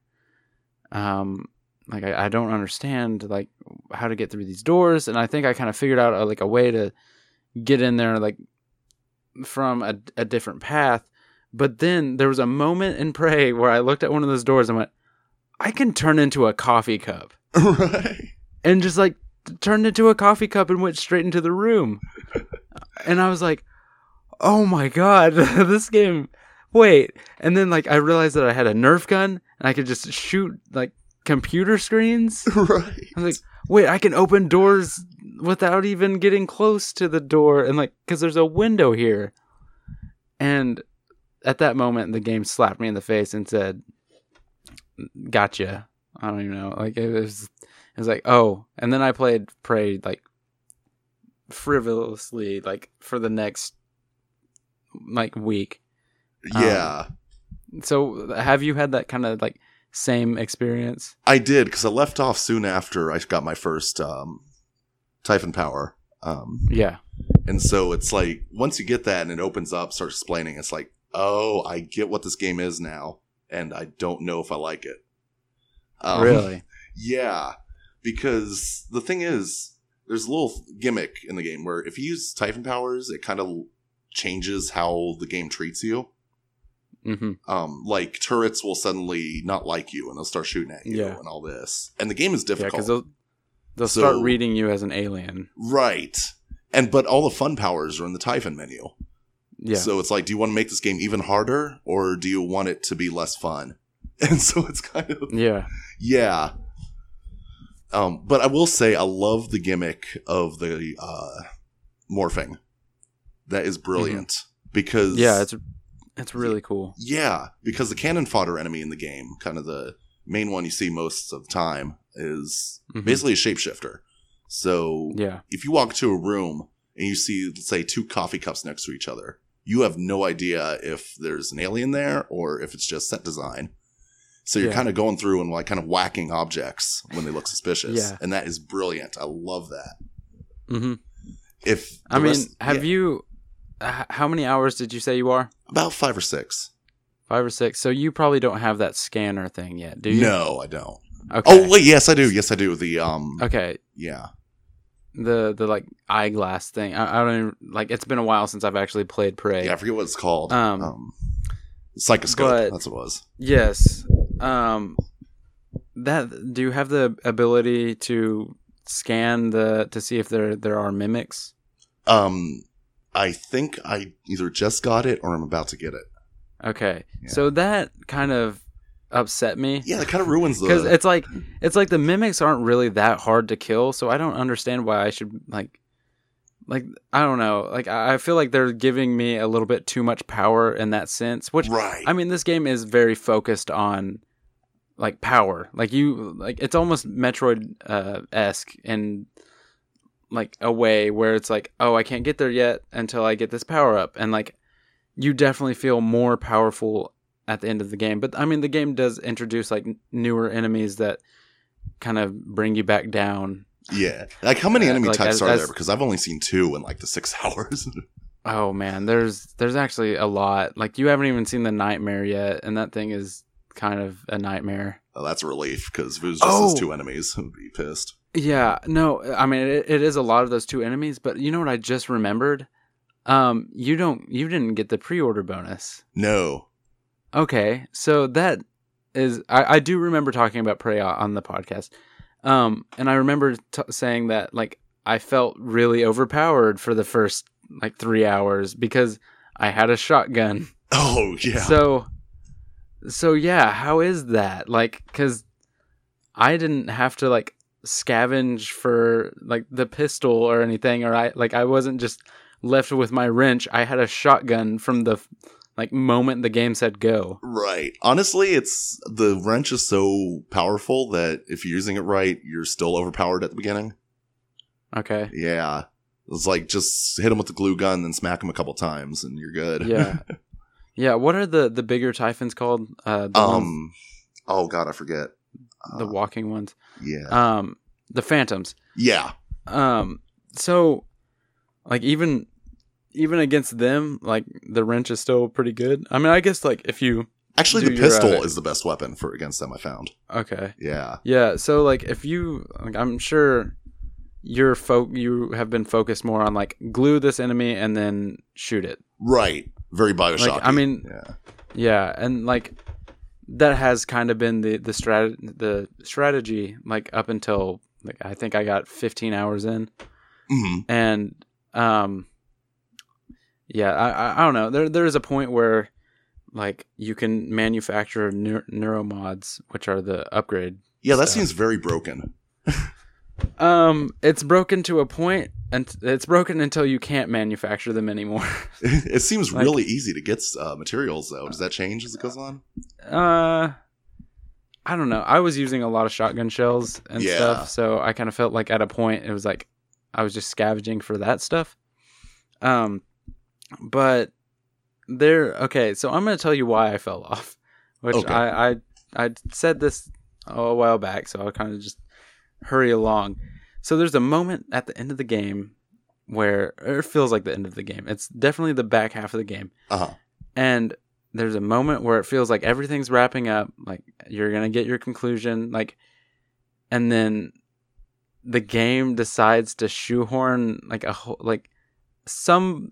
opposing force that has not even been mentioned for the whole game. Oh my god. And it's far enough along, and it feels like you are on the back end of that you've already gone through the climax and everything. Like, it feels like the game is winding down, so much so that, like, this opposing force that has not been talked about just feels shoehorned in, and it feels like it like instead of making me go, oh, like I didn't even know about this, and it's not like clever or anything, right? It just made me go, nope, I guess I'm done with Prey. Because it introduces another enemy also, and this enemy, well, it's sort of a new enemy, but this enemy is like kind of not fun to fight at all. Like at least with the Typhon, you kind of have like a 1-2 punch of the glue gun and then like a shotgun or like your wrench. But this other enemy is just like, it takes too much to try to kill it, and they're kind of unfair. It feels like. Yeah, because like, stealth in that game isn't very good, and so it's. And that's the thing about like games like this is I play. If I can do stealth, I do stealth. Absolutely. Even though I'm not like great at stealth. Like even in Fallout, like I spec towards stealth because like I want to avoid combat, and like Skyrim or like Elder Scrolls games, like I spec towards stealth. Like it's a bad habit because I know the game is more fun if I just like run in and kill stuff, but it's like I always spec towards stealth. Right. I feel like this game wants you to spec towards stealth though. Yeah. Yeah, in a way. I mean, I feel like this game is more focused on you figuring out, like I said, that like that 1-2 punch that works for every enemy. Right. But yeah, I mean, the story's fine. Like it is interesting enough to like keep you going along. But I can't wait to hear what you have to say about. Like, you'll know the part. You'll definitely like I said. It's just like a new enemy like is on the station, and there's like a new like conflict that I just was not. I mean, 15 hours in, I was like, okay, I don't want to. Like, I don't know. I guess it kind of feels like what Dave was talking about with Pyre, which is like there's a new thing that is brought to your attention, and then like you have to go through that kind of arc. But yeah, I mean, I didn't mean to steal. No, that's your fine. Spotlight. Like, yeah. What do you think about the music in this game? I thought it was freaking phenomenal. It is really good. Actually, no, I take it back. I take it back. There's one track on that soundtrack that I like, and it's that very first song that plays whenever you're flying in the helicopter. What was it again? I already forgot. The soundtrack is by Mick Gordon. He's the same guy that did the Doom soundtrack. Yep. And that song is called "Everything Is Going to Be All Right." Yeah, that is really. And I good. listened to that. I listened to that on like the last run that I went on around my neighborhood.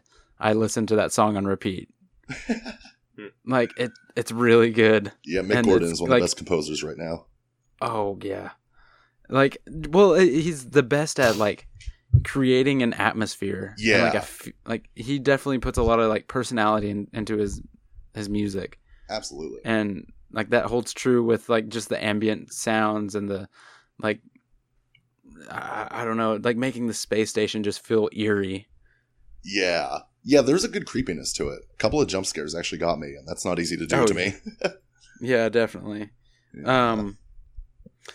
Did you ever notice that the music would kick up, like even when you didn't feel like you were about to get into a fight? Yes, absolutely. Like there's one part, like specifically that I was just like, there's nobody around me. Like, right. I didn't even like hear a mimic come out because I played the game with headphones on, and like I didn't hear anything actually happen except for the music just kick up, and it was like, was this intentional? Like, was I supposed to see something that I didn't? But yeah. But yeah, that's basically all I have to say about Prey at this point. Of course, I'll update next week and all that. Yeah, I want to hear what you think, and I want to hear if you finish it. Yeah, absolutely. Other than that, I played quite a few games kind of off and on, just testing out the computer. Yeah. So, but the other main thing I played this week was Mafia 3. I'm also very early into that, but I'm much more positive on it already. Mafia 3 is interesting. Like, if you play hold on. Pray tell. Okay, well done. Round of applause for Dave. I should have used that on Prey, but yeah. He woke up and then yeah. But yeah. Okay, I'll ask the same question. Have you guys played Mafia 3? no, but I really want to. Yeah, not even It looks a cool. little bit. Yeah, How's the framing work? I heard it's framed like a documentary. it is, at least early on. It goes a little away from that as it goes on, but it still keeps that going. I was curious because it's like an open world game. So Right. when would it have those cuts? Kind of during big story beats is Got when it happens. Yeah, because it's very linear. Linear. How's the bayou represented? I've never been to the actual bayou, so I Okay. assume it's all gators and swamps and Zataran's rice.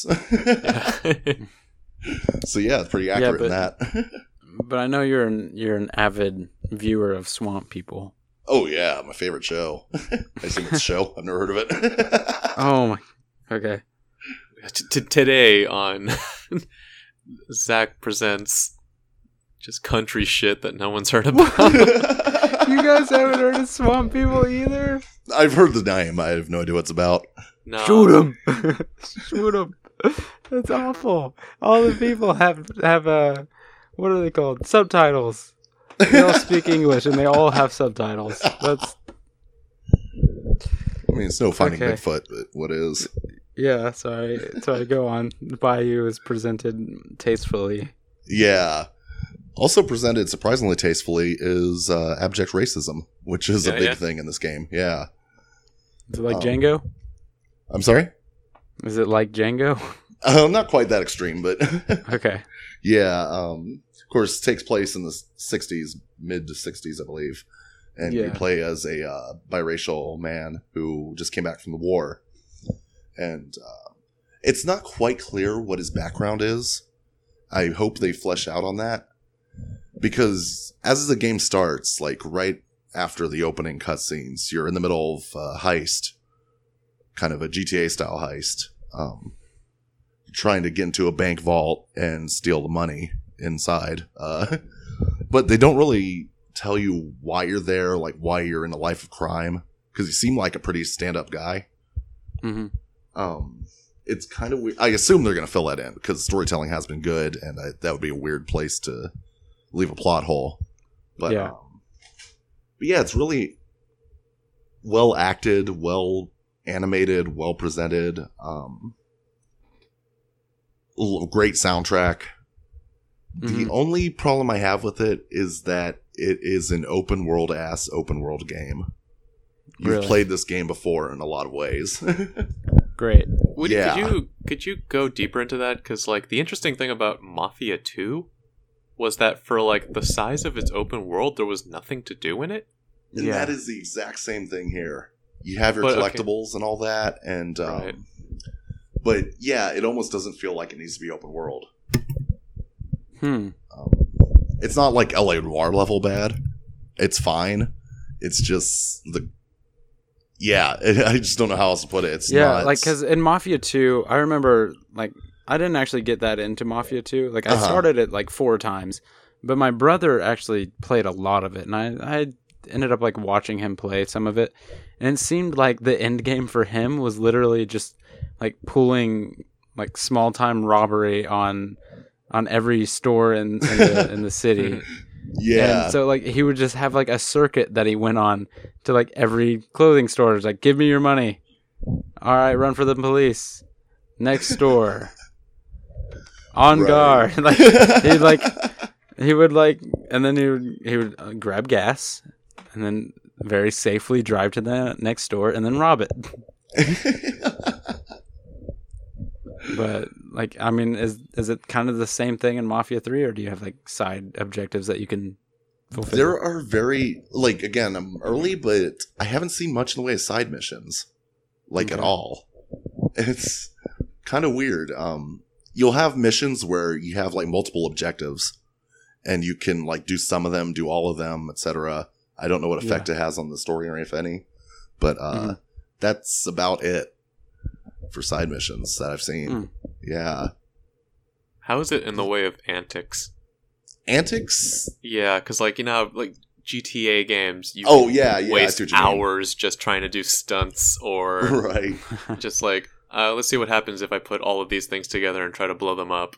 Right. Mafia 2 didn't lend itself really to that style of gameplay, or at least experimentation. And neither does Mafia 3, really. So it's still like kind of like by the book. Right. Like this is more serious, less. I mean, you definitely do dumb playground stuff, but yeah. Mm-hmm. Like, my favorite thing about it is that the cops won't come unless a civilian with an icon over their head saying, "Oh, I'm going to call the cops," and just manages to get to a phone and complete a phone call. So you can fuck around with civilians all day long. Type of except even easier to avoid. Yeah, because they have to run to a payphone or a police box. Right. Not just like a meter filling up over their head. And you have non-lethal attacks on civilians if you're using melee, which is really funny because they're brutal, but also like... Jesus. Like, if you run up behind a civilian and you hit the melee button, he'll grab them by like the neck or back of the head, I forget which, and just slam their face into the sidewalk. Oh my god. Just slam them as hard as they can. I didn't know if that... I mean... Like, I thought the GTA, like, run up behind somebody and Superman punch them was pretty bad, but... Oh, yeah. Just making them eat the freaking ground. Right.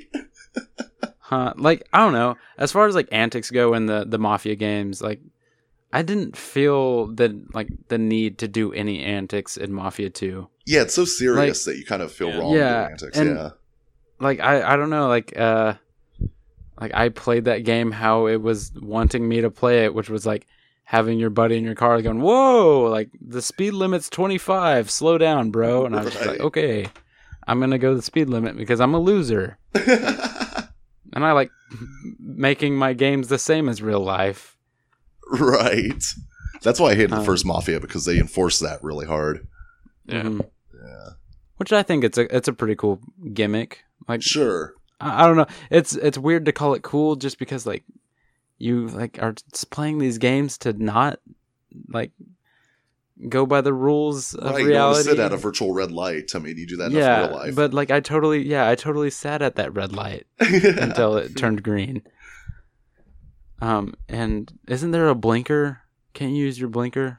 In the first one, yeah. I think there was. Okay. Yeah, thankfully in 2 and 3 they really reined that back. Okay, maybe I don't know.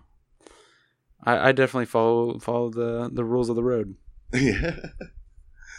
But so how's the overall like gunplay? It's probably my favorite part of the game. It's decent. It's a lot of stealth, light, kind of how would I describe it? You know those stealth missions in GTA 5? Yep. Kind of hiding behind boxes, sneaking around, etc. That's how it is in this, except almost every mission has that option.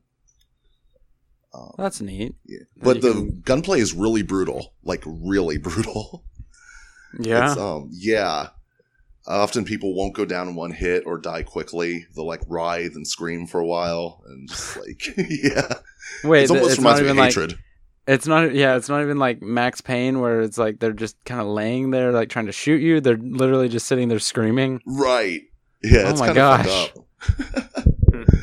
Yeah, I was going to ask if it was as bad as Max Payne 3, but that that sounds maybe worse. It definitely is. Visceral combat. Right. It almost feels a little edgelordy too, but thankfully the tone of the game kind of helps it out. But yeah. Yeah, so definitely check that out. I highly recommend Mafia 3. Yeah. So, speaking of being at the bayou, you know what they got in the bayou? Gators. Pac-Man? Yeah, they got gators, they got swamp people, and they got crawfish. Hoverboats. Well, how do you like your crawfish cooked? Oh, let me tell you, like I like a good like Cajun on it. You know, I get some lemon, but sometimes I get distracted with all these video games that I just let it burn and it gets a little overcooked. There we are. That segue was a little overcooked, right? So I played Overcooked on the Switch and it sucks. Okay.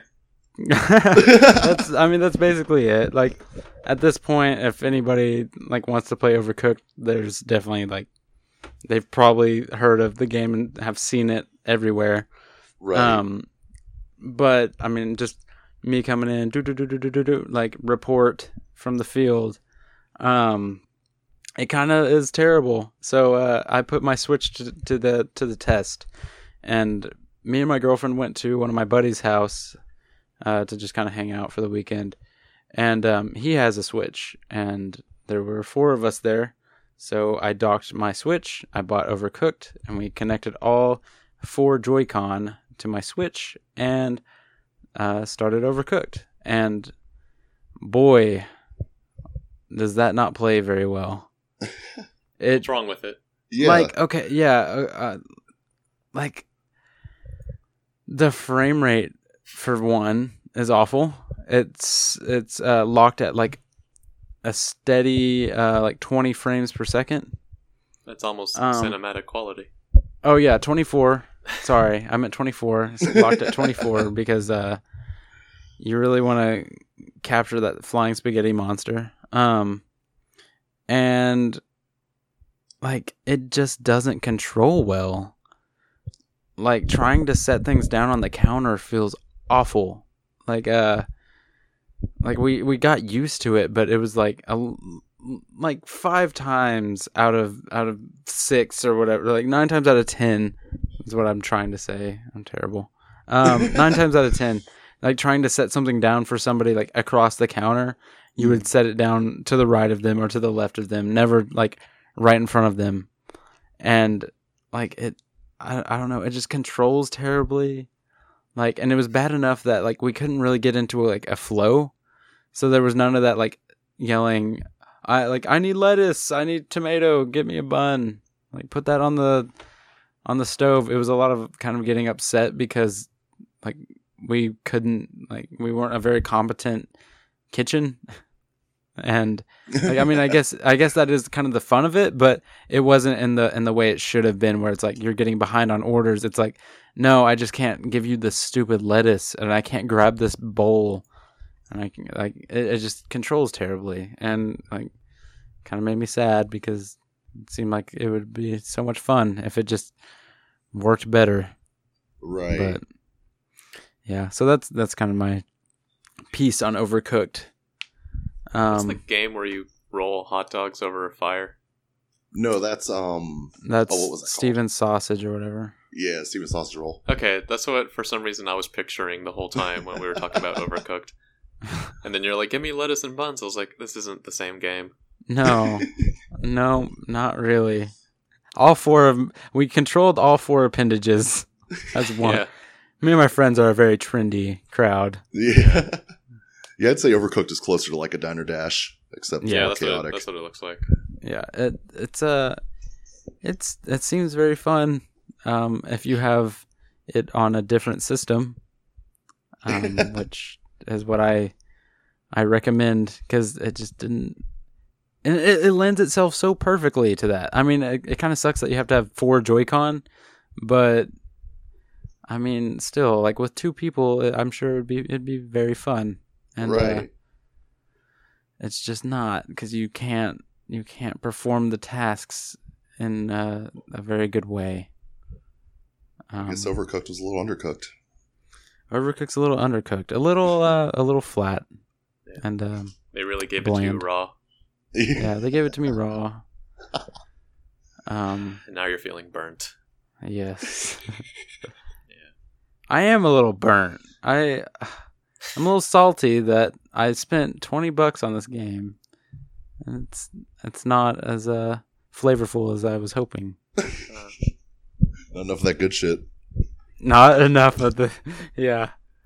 Oh man, I don't even know if that's. Oh yeah, did we mention good shit on the actual podcast? No. Listener, we'll put a link in the show notes for you to understand what we mean by good shit. Yeah. Okay, well, you guys want to take a quick break? Let's do it.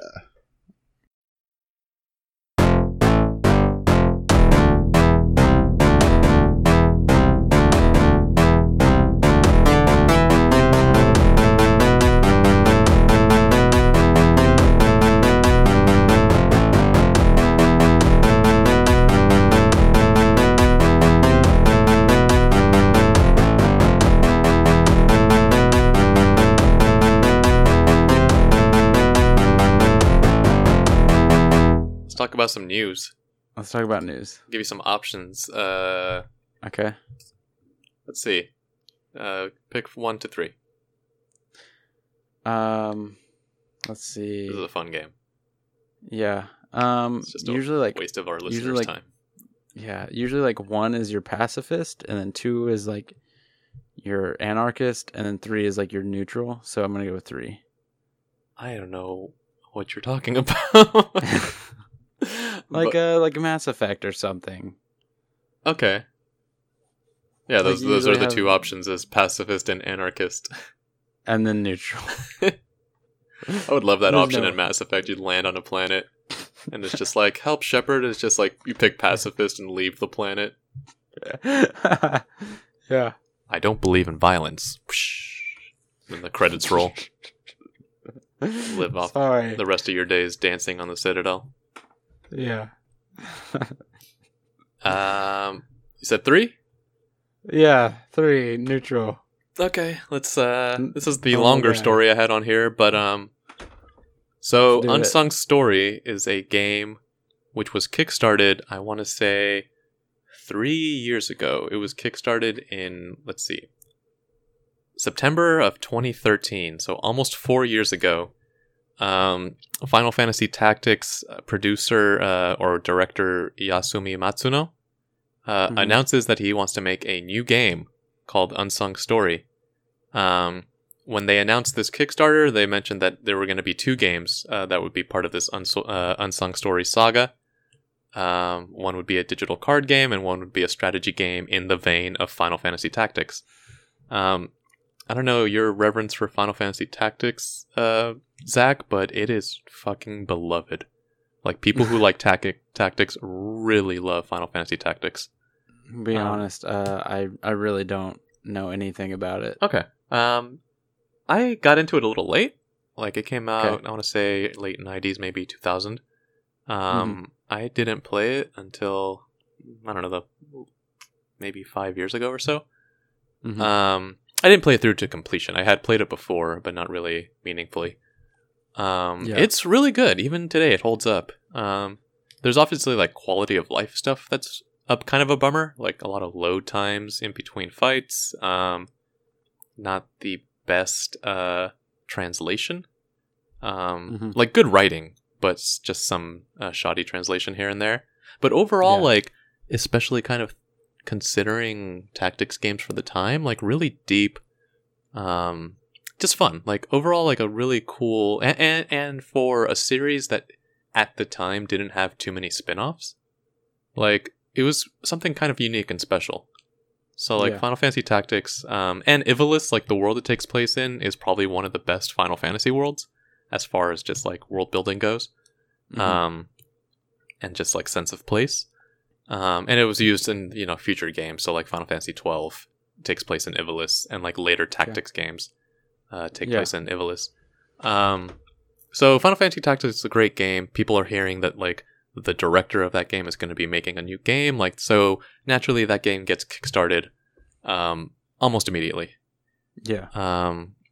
So was it was he like touting that it was going to be the same type of game, or essentially, okay. I mean, there wasn't much information given other than, like, hey, this dude came out and said he was going to make another game like this. So I said this game gets kickstarted almost immediately, but, like, now that I'm looking back at, like, the facts, it actually took the entire month to get kickstarted. Okay. But in either way, like, fans are excited about this. Yeah. Even sites like Kotaku are, like, pleading for people to kickstart this game. And then it goes through pretty much development hell for the next 4 years.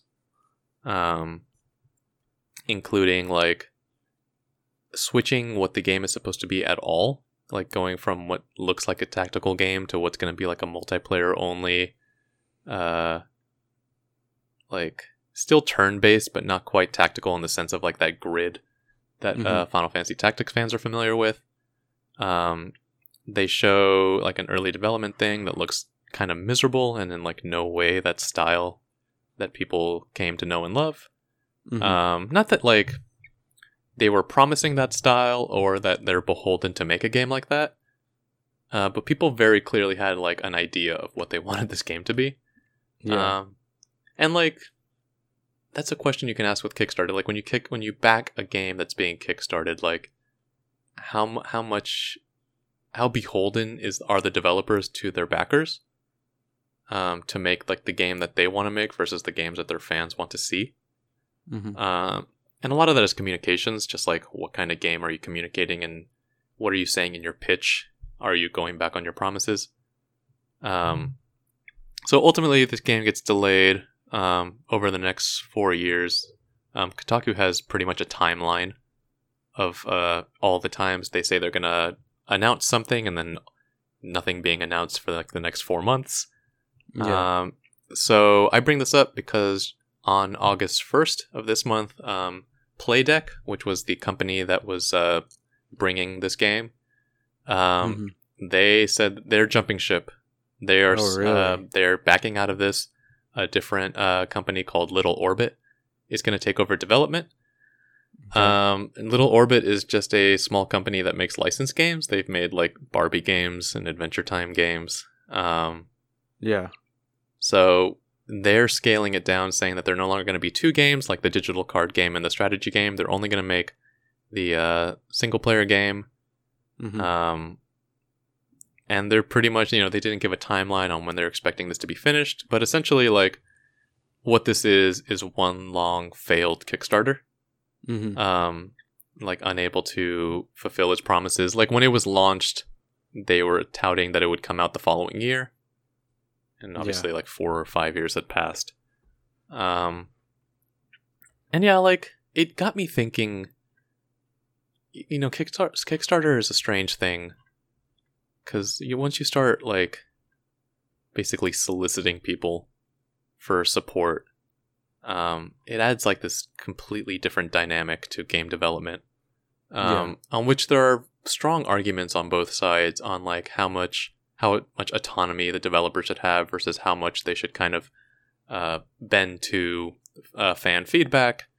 How much accountability they should be held to as far as when they're going to deliver this stuff, like, because their Kickstarter still doesn't really have any kind of punitive measures for failed Kickstarters. They pretty much say up front, like, hey, you're putting money into this and this might not come out ever.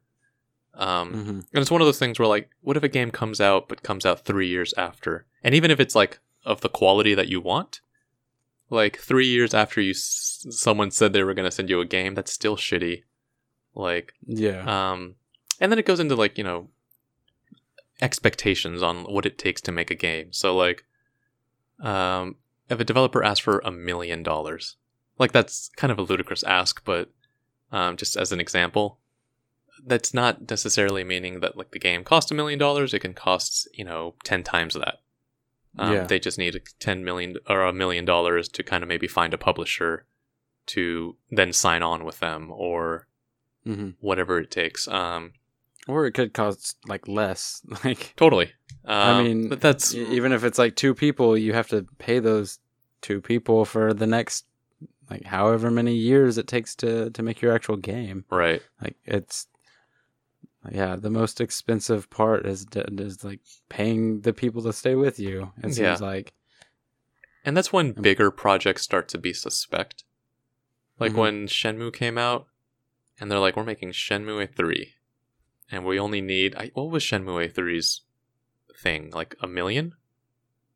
It was something like that, and like, still people were like, "Oh, like that's a lot to ask." No, not really. So let me very quickly check on what this is. Fact check that. Okay, so my knowledge is that... Okay, so it was $2 million. Okay. Shenmue 3 was kickstarted. I'm sure you remember Sony came out at E3, said we are in some way affiliated with this project, even though we're not publishing it or bringing it out. Go fund it. Go fund this. Shenmue 3 asked for $2 million. It made $6.3 million. Yeah. So 3 times its goal. Almost 70,000 backers. But again, a AAA game does not cost $6.3 million. They cost like $20 to $30 million, like kind of minimum. Like AAA games cost a lot of money. Games like GTA cost up to $100 million. Yeah. And even they, like, Take-Two put out something saying, like, yeah, GTA 6 will probably cost more than GTA 5, and we aren't really sure if we're willing to pay that much. Like, I don't know if you saw that article, but, like, that came out, I think, the day of this recording, or maybe yesterday. I haven't seen that yet. Okay. That sounds... There are a lot of risks in this industry. Yeah. GTA is not one of them. Yeah. GTA will always sell more copies than there are humans on this planet. Mm-hmm. Like, to this day, GTA... When the fuck did GTA come out? Like, 2013? Like, yes. 5? Yeah. I think so. To this day, it still is on the top 10 Steam charts. It has never dropped from the top 10 Steam charts and sales. Oh, yeah. It has sold, like, I want to say 90 million copies. Like... That's it has ridiculous. sold a ludicrous amount of copies. So the idea that Take-Two is like, I don't know if this is worth the investment. I'm like, guess what, dudes? It is. Like, yeah. Say what you want about GTA 5, but one thing that's an absolute certainty is that it will make back the money you put into it. Yeah, they're all swimming in their gold, and they're like, I don't know if I want to fill up that 5-gallon bucket and get more gold. Like, I like this gold now. Yeah. And I'm just thinking about, just going back to Unsung Story, just kind of like games that I funded and just haven't seen anything about, like, updates for. I'm looking at my history of backed projects, if we want to go on a little tour of my Kickstarted projects. Yes, please. So I backed the Dark Souls board game, which I have, and it is at my office. Okay. I opened it up and I said, this is far too complicated and none of my friends are going to enjoy this. So now it is just a cool box full of Dark Souls stuff that I looked at and go, this is well made. Yeah. Divinity. I bought Halo Risk, and that's exactly how I feel about that. Really? Yes. Is it more complicated than regular Risk? Far more complicated than regular. It took us 45 minutes to read the rules and set up the board, and then we were like, no, maybe not. Oh, interesting.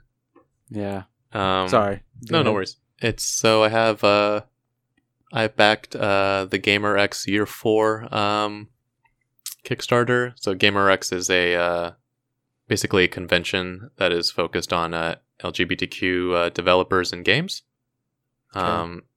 And like they put on a really cool. I have some friends who put it on. It's a great convention, and it's like. It's a lot of fun, and it is like legitimately a small operation, so no qualms backing that. And this was year 4, and like they had a precedent of putting these things on, and they want to make them bigger and have bigger attractions every year. So yeah, that was a Kickstarter, had no problem backing. Cool. I backed Divinity Original Sin 2, which will come out next month. Yeah. I've already put a little bit of time into the beta of that. And again, no fear that that's going to drop or anything like that or get pushed back. Most likely that game will devour the rest of my gaming time in 2017. Finally. Yeah. So Bloodstain Ritual of the Night, which was the spiritual successor to Symphony of the Night. Mm-hmm. So like here's where, again, I start feeling like, because when that thing was announced, the artwork they were showing looked like a really sweet high-res version of Symphony of the Night. Yeah. And throughout its development, it has turned into this kind of like muddy, not very attractive 3D side-scroller.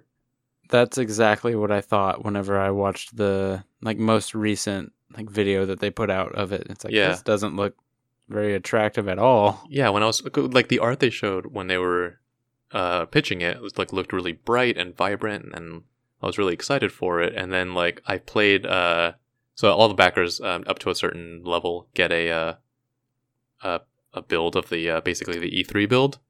Yeah. And yeah, I was playing, I was like, this isn't, it wasn't even just the style, like it didn't feel that fun to play. Like maybe it does over time, but like I kind of feel like, oh, this wasn't quite what they pitched. I mean, in the sense they were pitching a Metroidvania, and that's what they've made. Mm-hmm. But I don't know, something about the choices they made down the line of the art direction, like, unless I'm not seeing a bigger picture here, like, I'm not super optimistic about it. Also, I'm looking here, it says the estimated delivery is March 2017, and we're past that. Although, to be fair, the Divinity Original Sin here says estimated delivery December 2016. So, like, yeah, these are always, obviously, like, estimates. And you're going to run into snags in development, and, you know, if up to a year, even a year and a half, like, that's reasonable to expect a game to get delayed. Yeah. What else is here? A Earthbound album that I backed, and I got that. So it's once we start getting further back, when I start seeing games here where I'm like, I don't know if this will ever come out. The two big ones are Scale. Do you know what Scale is? No. Scale is a game, so let me open this page up. Okay, so this was funded on November 16th of 2013. Scale was kind of pitched as a, like, Portal-like game, where the gimmick was that your gun could size objects.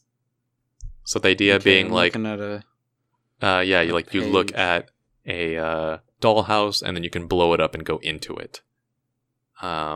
Or you see something really large, and you can make it really small. So yeah, this was estimated to come out in 2014. It's still not out. I'm still getting... doesn't work. The website doesn't work, and I can actually check. So yeah, he updated pretty recently. So in July, he says, here's a video about what we've been up to. Let's say, I'll just say quickly, sorry if you assume the worst. I know it's important to keep everyone updated. It was a conscious choice to focus on development. I explained in the video why we chose to go a few months without updating. Hope it makes sense. So I haven't watched this video. But apparently it seems to be an apology video for why he hasn't updated in a while. But again, like, yeah, that's a bad look. Yeah. And then one other game I backed called Radio the Universe. This was the first game. Yeah. Interesting. The first game I kickstarted. It had a really rad art style and just like a campaign. And it was like, it's a pixel art game. So, you know, my naive 2013 brain thought, how hard could this be? Yeah. So again, I backed this, and I get very incremental updates, and you know, it looks like there's a game there, but nothing that they feel comfortable putting out. It looks really cool. It does look cool. And again, that's not to say that like Scale and Radio the Universe won't be great games, or even Bloodstained, but like, it's one of those things where like it's hard to temper expectations or to not like get a lot of backlash when you have these like great plans that just start burning.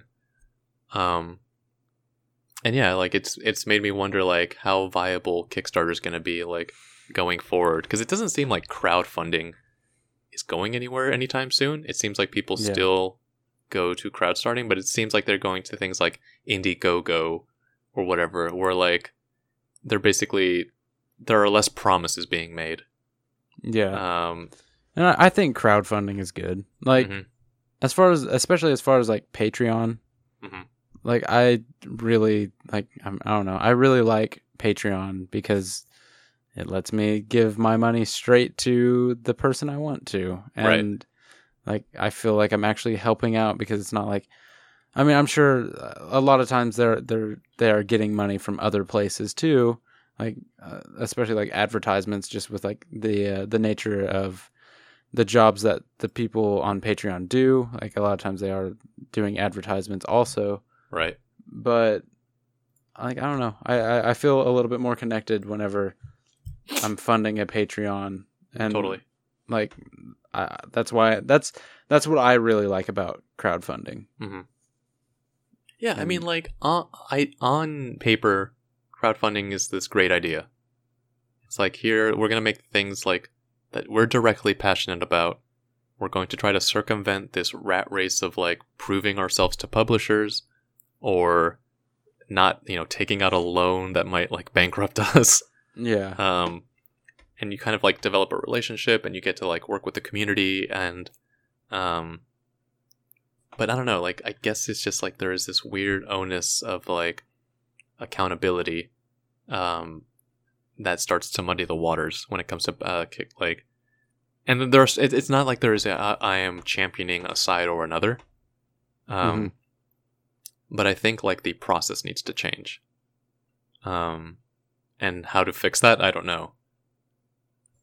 But like, you know, like they're not, the reason that it's important is because like there are people who spend a lot of money on these projects and then like that money just disappears. Like, you know, like Scale was a project I thought looked really cool. So I was like, here's $100. And like, if that game never comes out, it's like, oh, well, that was $100, I guess. Yeah. I mean, it's better than the $100 I lost to a Craigslist scammer. Saying that he had 2 Super Nintendos and some games. What did he give you? He gave me nothing. Okay. Well, how was this exchange? Was he supposed to ship you? Yeah. Okay. Yeah, that's rough. Yeah, and then I PayPal'd him money, and then PayPal was like, "Was it on eBay?" I was like, "No." I was like, well, we can't do anything. Cool. Yeah. Yeah, and that's not to say that like any of these people are scammers. Like, making a game is so fucking hard. Yeah. Especially when you're a small team, and especially when you have people breathing down your neck saying, "Do this quicker." You know, it's like the George R.R. Martin like scenario where you have people saying like, "Where's this book?" Yeah. You know, and to a point you say like, "Hey, let the person write the book at their own pace," but at the other time you're saying like, you know, people are invested in the thing, and like you said that this would be out in 2012, and now here we are in 2017. Yeah. That's all I had to say about that. So Unsung Story, it basically is a failed Kickstarter project. And once again, it's just like another arrow in the crowdfunding heart. All right, so we have 2 more stories, or I have 2 more stories here. They're both basically the same story. I'm gonna go for the more oh my gosh, what Anarchist? Yeah, I'm gonna go the Anarchist route. So number 2. The 2. Yeah. All right. I think you're thinking of Paragon and Renegade. Nope. No, that's mine. This Pacifist and Anarchist. Yeah, Pacifist and Anarchist. Anarchist One or the other. Necessarily mean violence. Huh? Anarchism doesn't necessarily mean violence. You can be a pacifist and an anarchist. Okay, well, pacifist or serial killer. All right, okay. Serial killer is what I choose. Okay, I guess that's appropriate since Persona 4 is about a serial killer. Yeah. Atlas announced a lot of new Persona games. Finally. Yeah, so that's the thing about this series is like, I used to give Final Fantasy a lot of shit or Square a lot of shit for kind of milking the fuck out of Final Fantasy. Like, which they've done to like, but I think every Final Fantasy game has been re-released or remastered. Like they've pretty much worked all the way up to 13. Like 12 just came out, a remaster of 12. Yeah. And like every other game in some form has been re-released or remastered or rejiggered in some way to resell the games. On top of countless sequels and spin-offs. And like, you know, things people don't ask for, like a 13.3. So, and yeah, it used to be like, yeah, the Shin Megami series, no, like their games are all like core and they're tight and no filler. And then Persona 4 came out and sold a buttload for Atlas. And so now there are roughly 10 different spin-offs of that game. Great. Yeah, so now here we go. We have 2 new Persona dancing games. In the same suit of Persona 4 Dancing All Night, we have Persona 3 Dancing Moon Night and Persona 5 Dancing Star Night. Which, you know, very creative. I'm not going to harp on like the Shin Megami naming conventions because these games have some of the most complicated like subtitles ever. Like what is not as bad as the World Tree's Woe and the Blight Below. Almost. Which is Dragon Age Heroes. I mean, let me tell you what the first Devil Summoner on PS2 is called. Okay. It's called, the full title of it is Shin Megami Tensei Devil Summoner Raidou Kuzunoha versus the Soulless Army. Okay, yeah. You might have won that one. Yeah. Like, You won this one, but I got Dr. Layton's mystery journal, Kenny, and the diamond up in the clock tower. that is the full title of that game. I was showing that game to my girlfriend this morning, and she agreed that the puzzles are bad. She's just like, how do you solve this? This is not great. You said, thank you. I know. Yeah, I was like, I know, no doubt. And then she said, oh, that kitty is cute. I'm like, that kitty is cute. Yes, it is. Atlas announced 2 Persona dancing games, which is rad. Are those good? They're pretty... They are fun. Or that one, I guess. They are, like, as far as, like, the actual mechanics of the dancing game go, it's pretty much like, you know, this thing overlaps with this button, press it on the beat. Yeah. So nothing, like, super inventive there. Okay. And it's actually a little hard to follow, which isn't always great. All right. If you're, like, trying to gun for a high score. Mm-hmm. But as far as, like, the presentation of it and, like, the music itself, like it makes sense that these games have dancing games because their soundtracks are so revered. Yes. And it's just fun to see, like, these characters who are otherwise in these very dark narratives just kind of, like, goofing around. Yeah. It made sense for 4 because 4 was more of a lighthearted team. Both 3 and 5 are darker games, so, like, seeing these characters dance around is kind of funny. Yeah. But whatever, like, it's cool that they're continuing with them, but I am kind of getting this Persona fatigue that I never thought I would get. I told you after I finished 5 where I was just like, Persona needs to take a break. Yeah. But it's super lucrative, and Atlas, it's like, I think this is like the one property keeping Atlas afloat, so Yeah. they are gonna milk it for all it's worth. I feel like I asked you this last time we talked about Persona. Atlas also makes... I feel like I saw their name on, like, Demon Souls? Is that right? They published the first Demon Souls. Okay. Demon Souls, the Souls games are from Software. Yes. And Atlas brought the first Demon Souls to the States. Oh, so they're a developer, but they publish...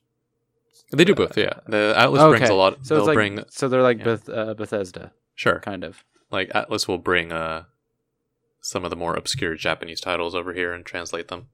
Okay. Yeah. It's kind of funny to think that, like, Atlas might be the reason that, like, the Souls phenomenon took off at all. Yeah. And they're reaping, like, none of the benefits. Yeah. Because as soon as, like, Demon Souls did well, Namco's like, we'll handle the publishing from here. And that's fine. Namco's done a fine job publishing those games stateside. Not much more on the Persona front. Like, Persona Q also was announced a sequel to Persona Q. Persona Q is like a chibi version of Persona. It's cool. Like, I enjoyed it. It's like nothing spectacular. It's just like, oh, here are the characters you all know and love, and now it's just kind of like a crossover. And all I remember is one of the characters eats ice cream. Is what is, like, the story? Is it the story was like RPG? there was some kind of event that, like, crossed these universes together, and so, like, the characters from 4 and 3 met in this, like, alternate timeline, and they had to help these 2 other characters, like, break out of it, and also, like, their school got taken over by demons. It's just like a light take on what the larger Persona games are. Any excuse to make money. Yeah. So my other story, the Pacifist route, which is finally interesting to call it this because it is the most violent story on here. Danganronpa version 3. So the third game in the third canonical game in the Danganronpa series was banned in South Korea. And people believe that it is due to a recent murder case in which a 17-year-old girl was arrested for allegedly murdering and dismembering an 8-year-old. Oh my god. Yeah, and so when that stuff happens, naturally it's going to make the news. And when someone tries to publish a game that is about students killing each other, that is going to be banned. Yeah. What was the other game that came out fairly recently that they said, like, hey, we're going to hold off for a minute because of the bombings and I can't remember exactly where they were. There was a game that came out recently that they said, nah, we're going to wait. I'm not sure. I feel like it was that one like psychological horror shooter game that just came out. Psychological horror shooter game. Yeah. Oh, I'm thinking of Outlast. But Outlast is surprising that it's not banned in more places. There's like full-on dong in that game. Yeah, there is. Yeah, so Danganronpa is banned in South Korea. It's a real disappointment. This series is... Have you played any of the Danganronpas? No. They're cool. They're like Phoenix Wright, like murder mysteries. Like they have these crazy intense like courtroom battles where like students will be accusing each other of things and like their statements will come up as like text bubbles and then you like shoot them down. And it's like the cuts are all super dramatic. So is this the one with the really like convoluted timeline? I don't think so. No, because this is like a Saw. Oh, like... you're thinking of the. I'm thinking of Zero Time Dilemma. Yeah, Zero Time Dilemma. 999. Yeah, that those games are really trippy. They're really worth playing. Like all three of them are just like. I don't know like how many like mind blown moments you can fit into a series, but like it's cool because it's all like really bad pseudoscience that they're using to explain all its concepts. Yeah, but like it doesn't like keep any of the reveals from being like just amazing. And like the way they bend time in that series, and like it's one of those things where like back at that studio they must have like this crazy map of just like that looks like the set of Primer of like, all right, if they go this way then it's going to go out of this timeline, and it's like, oh, it's a real mindfuck. The Danganronpa games are a lot more straightforward. It's basically like you're students that are living together in an area and you are forced to play a game where you have to kill each other, and then like they all kind of progress the same way where the students go like, we're not murderers, and then like one student kind of starts it off. And the people who are running this game, it's like this death cult. They give them incentives. So they're like, all right, well, if people don't start killing each other, we're going to start like, like revealing your secrets to, people you don't want to read your secrets or whatever. Or we're going to start, I don't know, like killing you, like if you don't kill back. So like it's kind of, it's Jeremy basically likes Christine. Sure. No. Right. And like, so not all of the character stories are super well developed or impactful, but for the most part, like these games work and they're a lot of fun to play. And again, like I said, like just Google like any of the courtroom scenes from these games and just like try to keep up with what's going on. Cause like they basically turn like a courtroom battle into like a shoot 'em up. There's just all these different things going on. They're really unique games, and they have fun with their subject matter. There's only a few times where I'm like tonally where I'm like, I don't think this was super well done, but for the most part, they're great games. Yeah. Unless you have a gruesome murder happen in your country, in which case you don't play it. Yeah. Man, they're afraid. They specifically called out the South Korean administration committee. Basically said like, we're afraid that this is going to inspire like copycat crimes. Yeah. Which, if you play these games, is ludicrous thing to say because like the murders in these games are so elaborate. Like they're not like a simple like, oh yeah, I just snuck up behind him and stabbed him. No, it's like, oh, I hung this thing up like this, and then like if they walked in from this angle, like it's really elaborate. But yeah, that was my news. Any questions for me? Let me think. Any news for me? I mean, I think you rocked the news. I did have a discussion, but I think it'd be better suited to hold on maybe another week.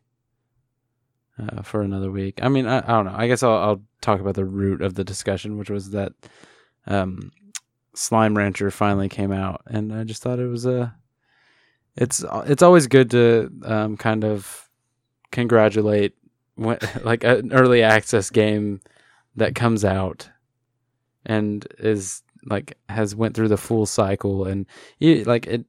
I don't know. Like it was an early access for a while, and I'm sure it'd be real easy if after like that game sold, it sold fairly well in early access, and I'm sure it'd be easy just to be like, okay, well, we're packing up the bags, like leaving, with all your guys' cash. But I don't know. I think it's really cool whenever a game comes out of early access, and then you kind of realize why it's there. Yeah.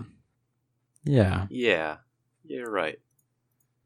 There are like we can save the discussion. There's a lot of games in early access that I'm like, all right, anytime now, any day. Yeah. Please, like you seem pretty finished. Mm-hmm. Yeah. And I mean, they're the obvious culprits of just like hanging out in early access like it's their parents' house. Yep. Like me. These deadbeat early access games. Yeah. Go out and make something of yourself. Yeah. What's it called? Arc. Arc came out of that early access, right? Yeah, that's still in early access. Really? Wow. Yeah. They just raised the price a few weeks ago. Yeah. It's super early access. Yep. But yeah, we'll save that for whenever Rob comes back. He just left the room. We didn't mention that he got spirited away because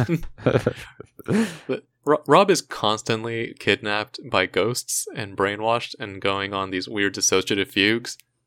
But then he is wiped clean of all memory of his actions, and like as soon as he sees a microphone, he's just brought back to his desk, and then he goes, "No, it's fine. Nothing's haunted." Yeah, there are corpses hanging from like half of the rooms in Rob's hotel, and he is just going through the halls, whistling, swinging the keys around. No, it's just a constant like cycle. He records the podcast, walks out of his room, screams, and then is taken hostage by ghosts. And then whenever podcast day rolls around, he gets put back in the seat. Yeah, there's a fount of blood rushing down the stairs. Rob takes a look at it. He's like, must have rust in our pipes again. And two little girls telling him to come play with him. And he always does. Yeah. We've told him to stop. Yeah. He needs to stop smashing through doors and announcing that he's here. Yeah. Here's Robbie. What are you playing this week? What am I playing this week? I don't know. What's coming out? Hellblade is coming out. I'll probably end up picking that up because that looked really interesting. There's a few other ones coming out that I can't remember off the top of my head. I know Lawbreakers comes out, doesn't it? Yeah, Lawbreakers comes out. I don't think I don't know. I might trick Rob into trying that out. It looked interesting, and then I was like, then I watched some more of it and was like, oh, this is Overwatch with a different art style.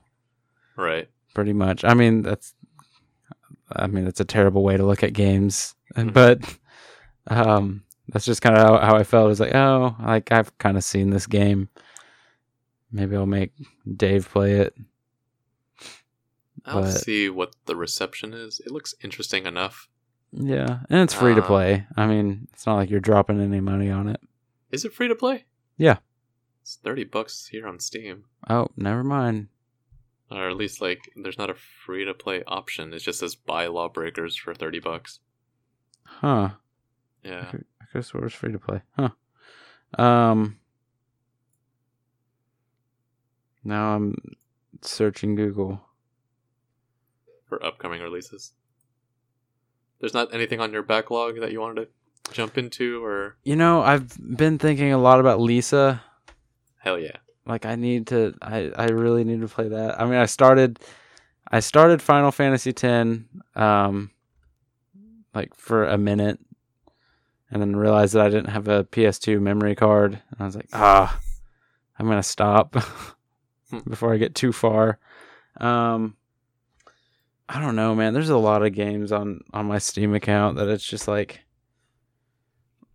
I need to play these, and like I downloaded that Persona texting app, and I was like, man, I should finish. Not finish. I should play a little bit of Persona 5. Like, I really miss it.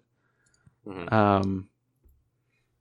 Looking at my PlayStation 4 games that are below me. Every time I see MGS5, I'm like, I should finish that. How far did you get?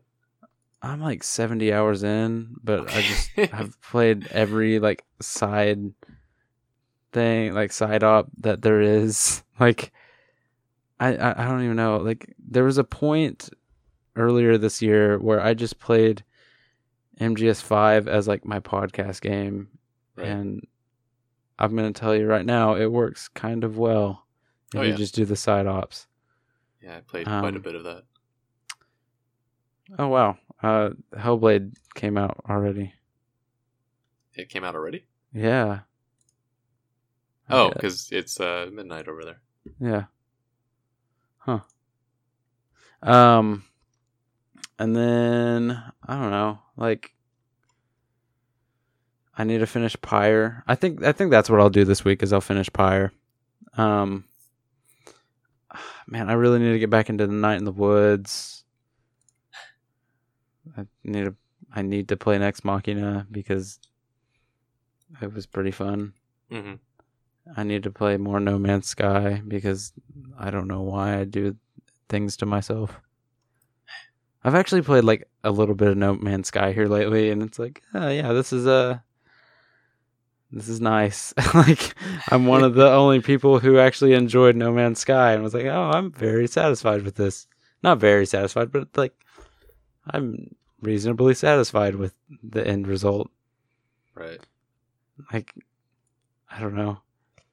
I felt like a little kid sitting in the middle of a war. Like, whenever it came out, I was like, oh, cool. And there's like bullets flying over my head. Only one way though, because Hello Games seems like the most like chill studio. Totally. That's the sad part. No, yeah, the backlash to No Man's Sky was ludicrous. Yeah. It's just like, this is a small team who lost like a lot of their game in a flood, recovered it, was like pressured into didn't even like recover it. Greatest, they remade it. I mean, like, recovered from the flood to continue working on this game. Yeah, it's ridiculous. Like, yeah. And then Sony just kept making promises that like they couldn't keep. Mm-hmm. That then all of a sudden they just like shift the blame over to Hello Games. Like, oh no, they said that, not us. Yeah, it definitely. Yeah, That's. Yeah, it's like, it's another long discussion.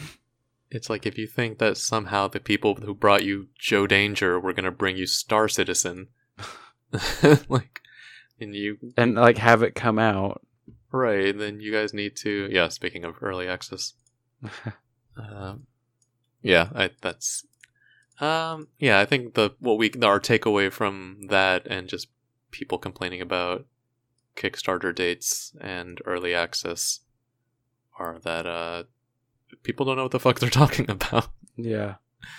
People just somehow assume that they can be like armchair game developers, and they're 5 hours playing game maker makes them a developer. Yeah. Not us. No.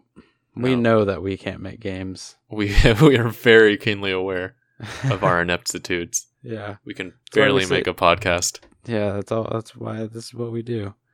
Yep. And if you know how to make a game, shoot us some emails. Multiple. You have to send 2.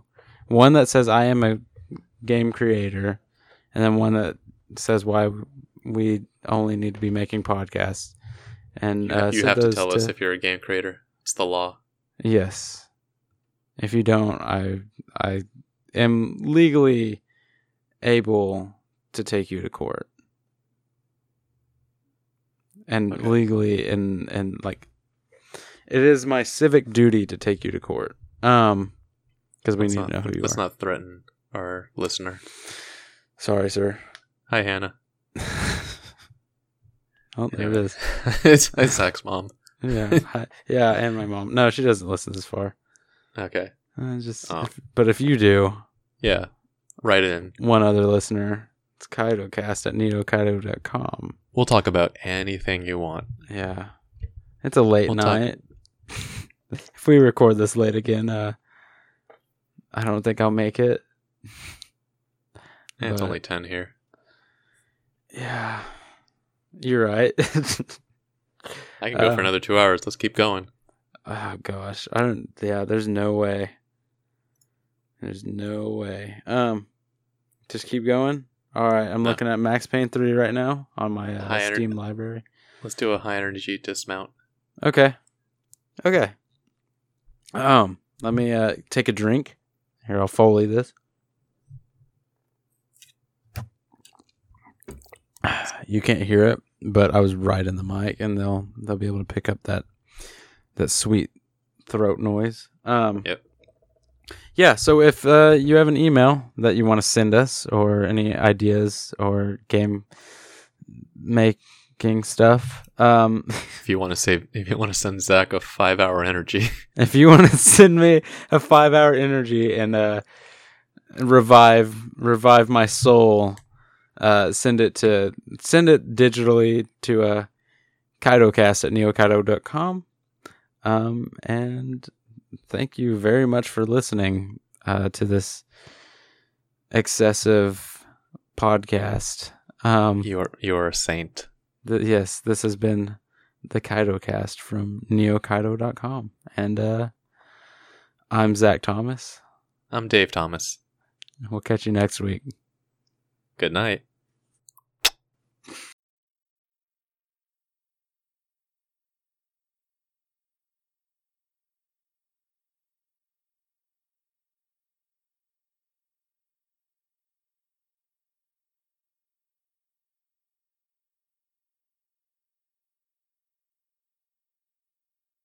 Everything in my children is all good.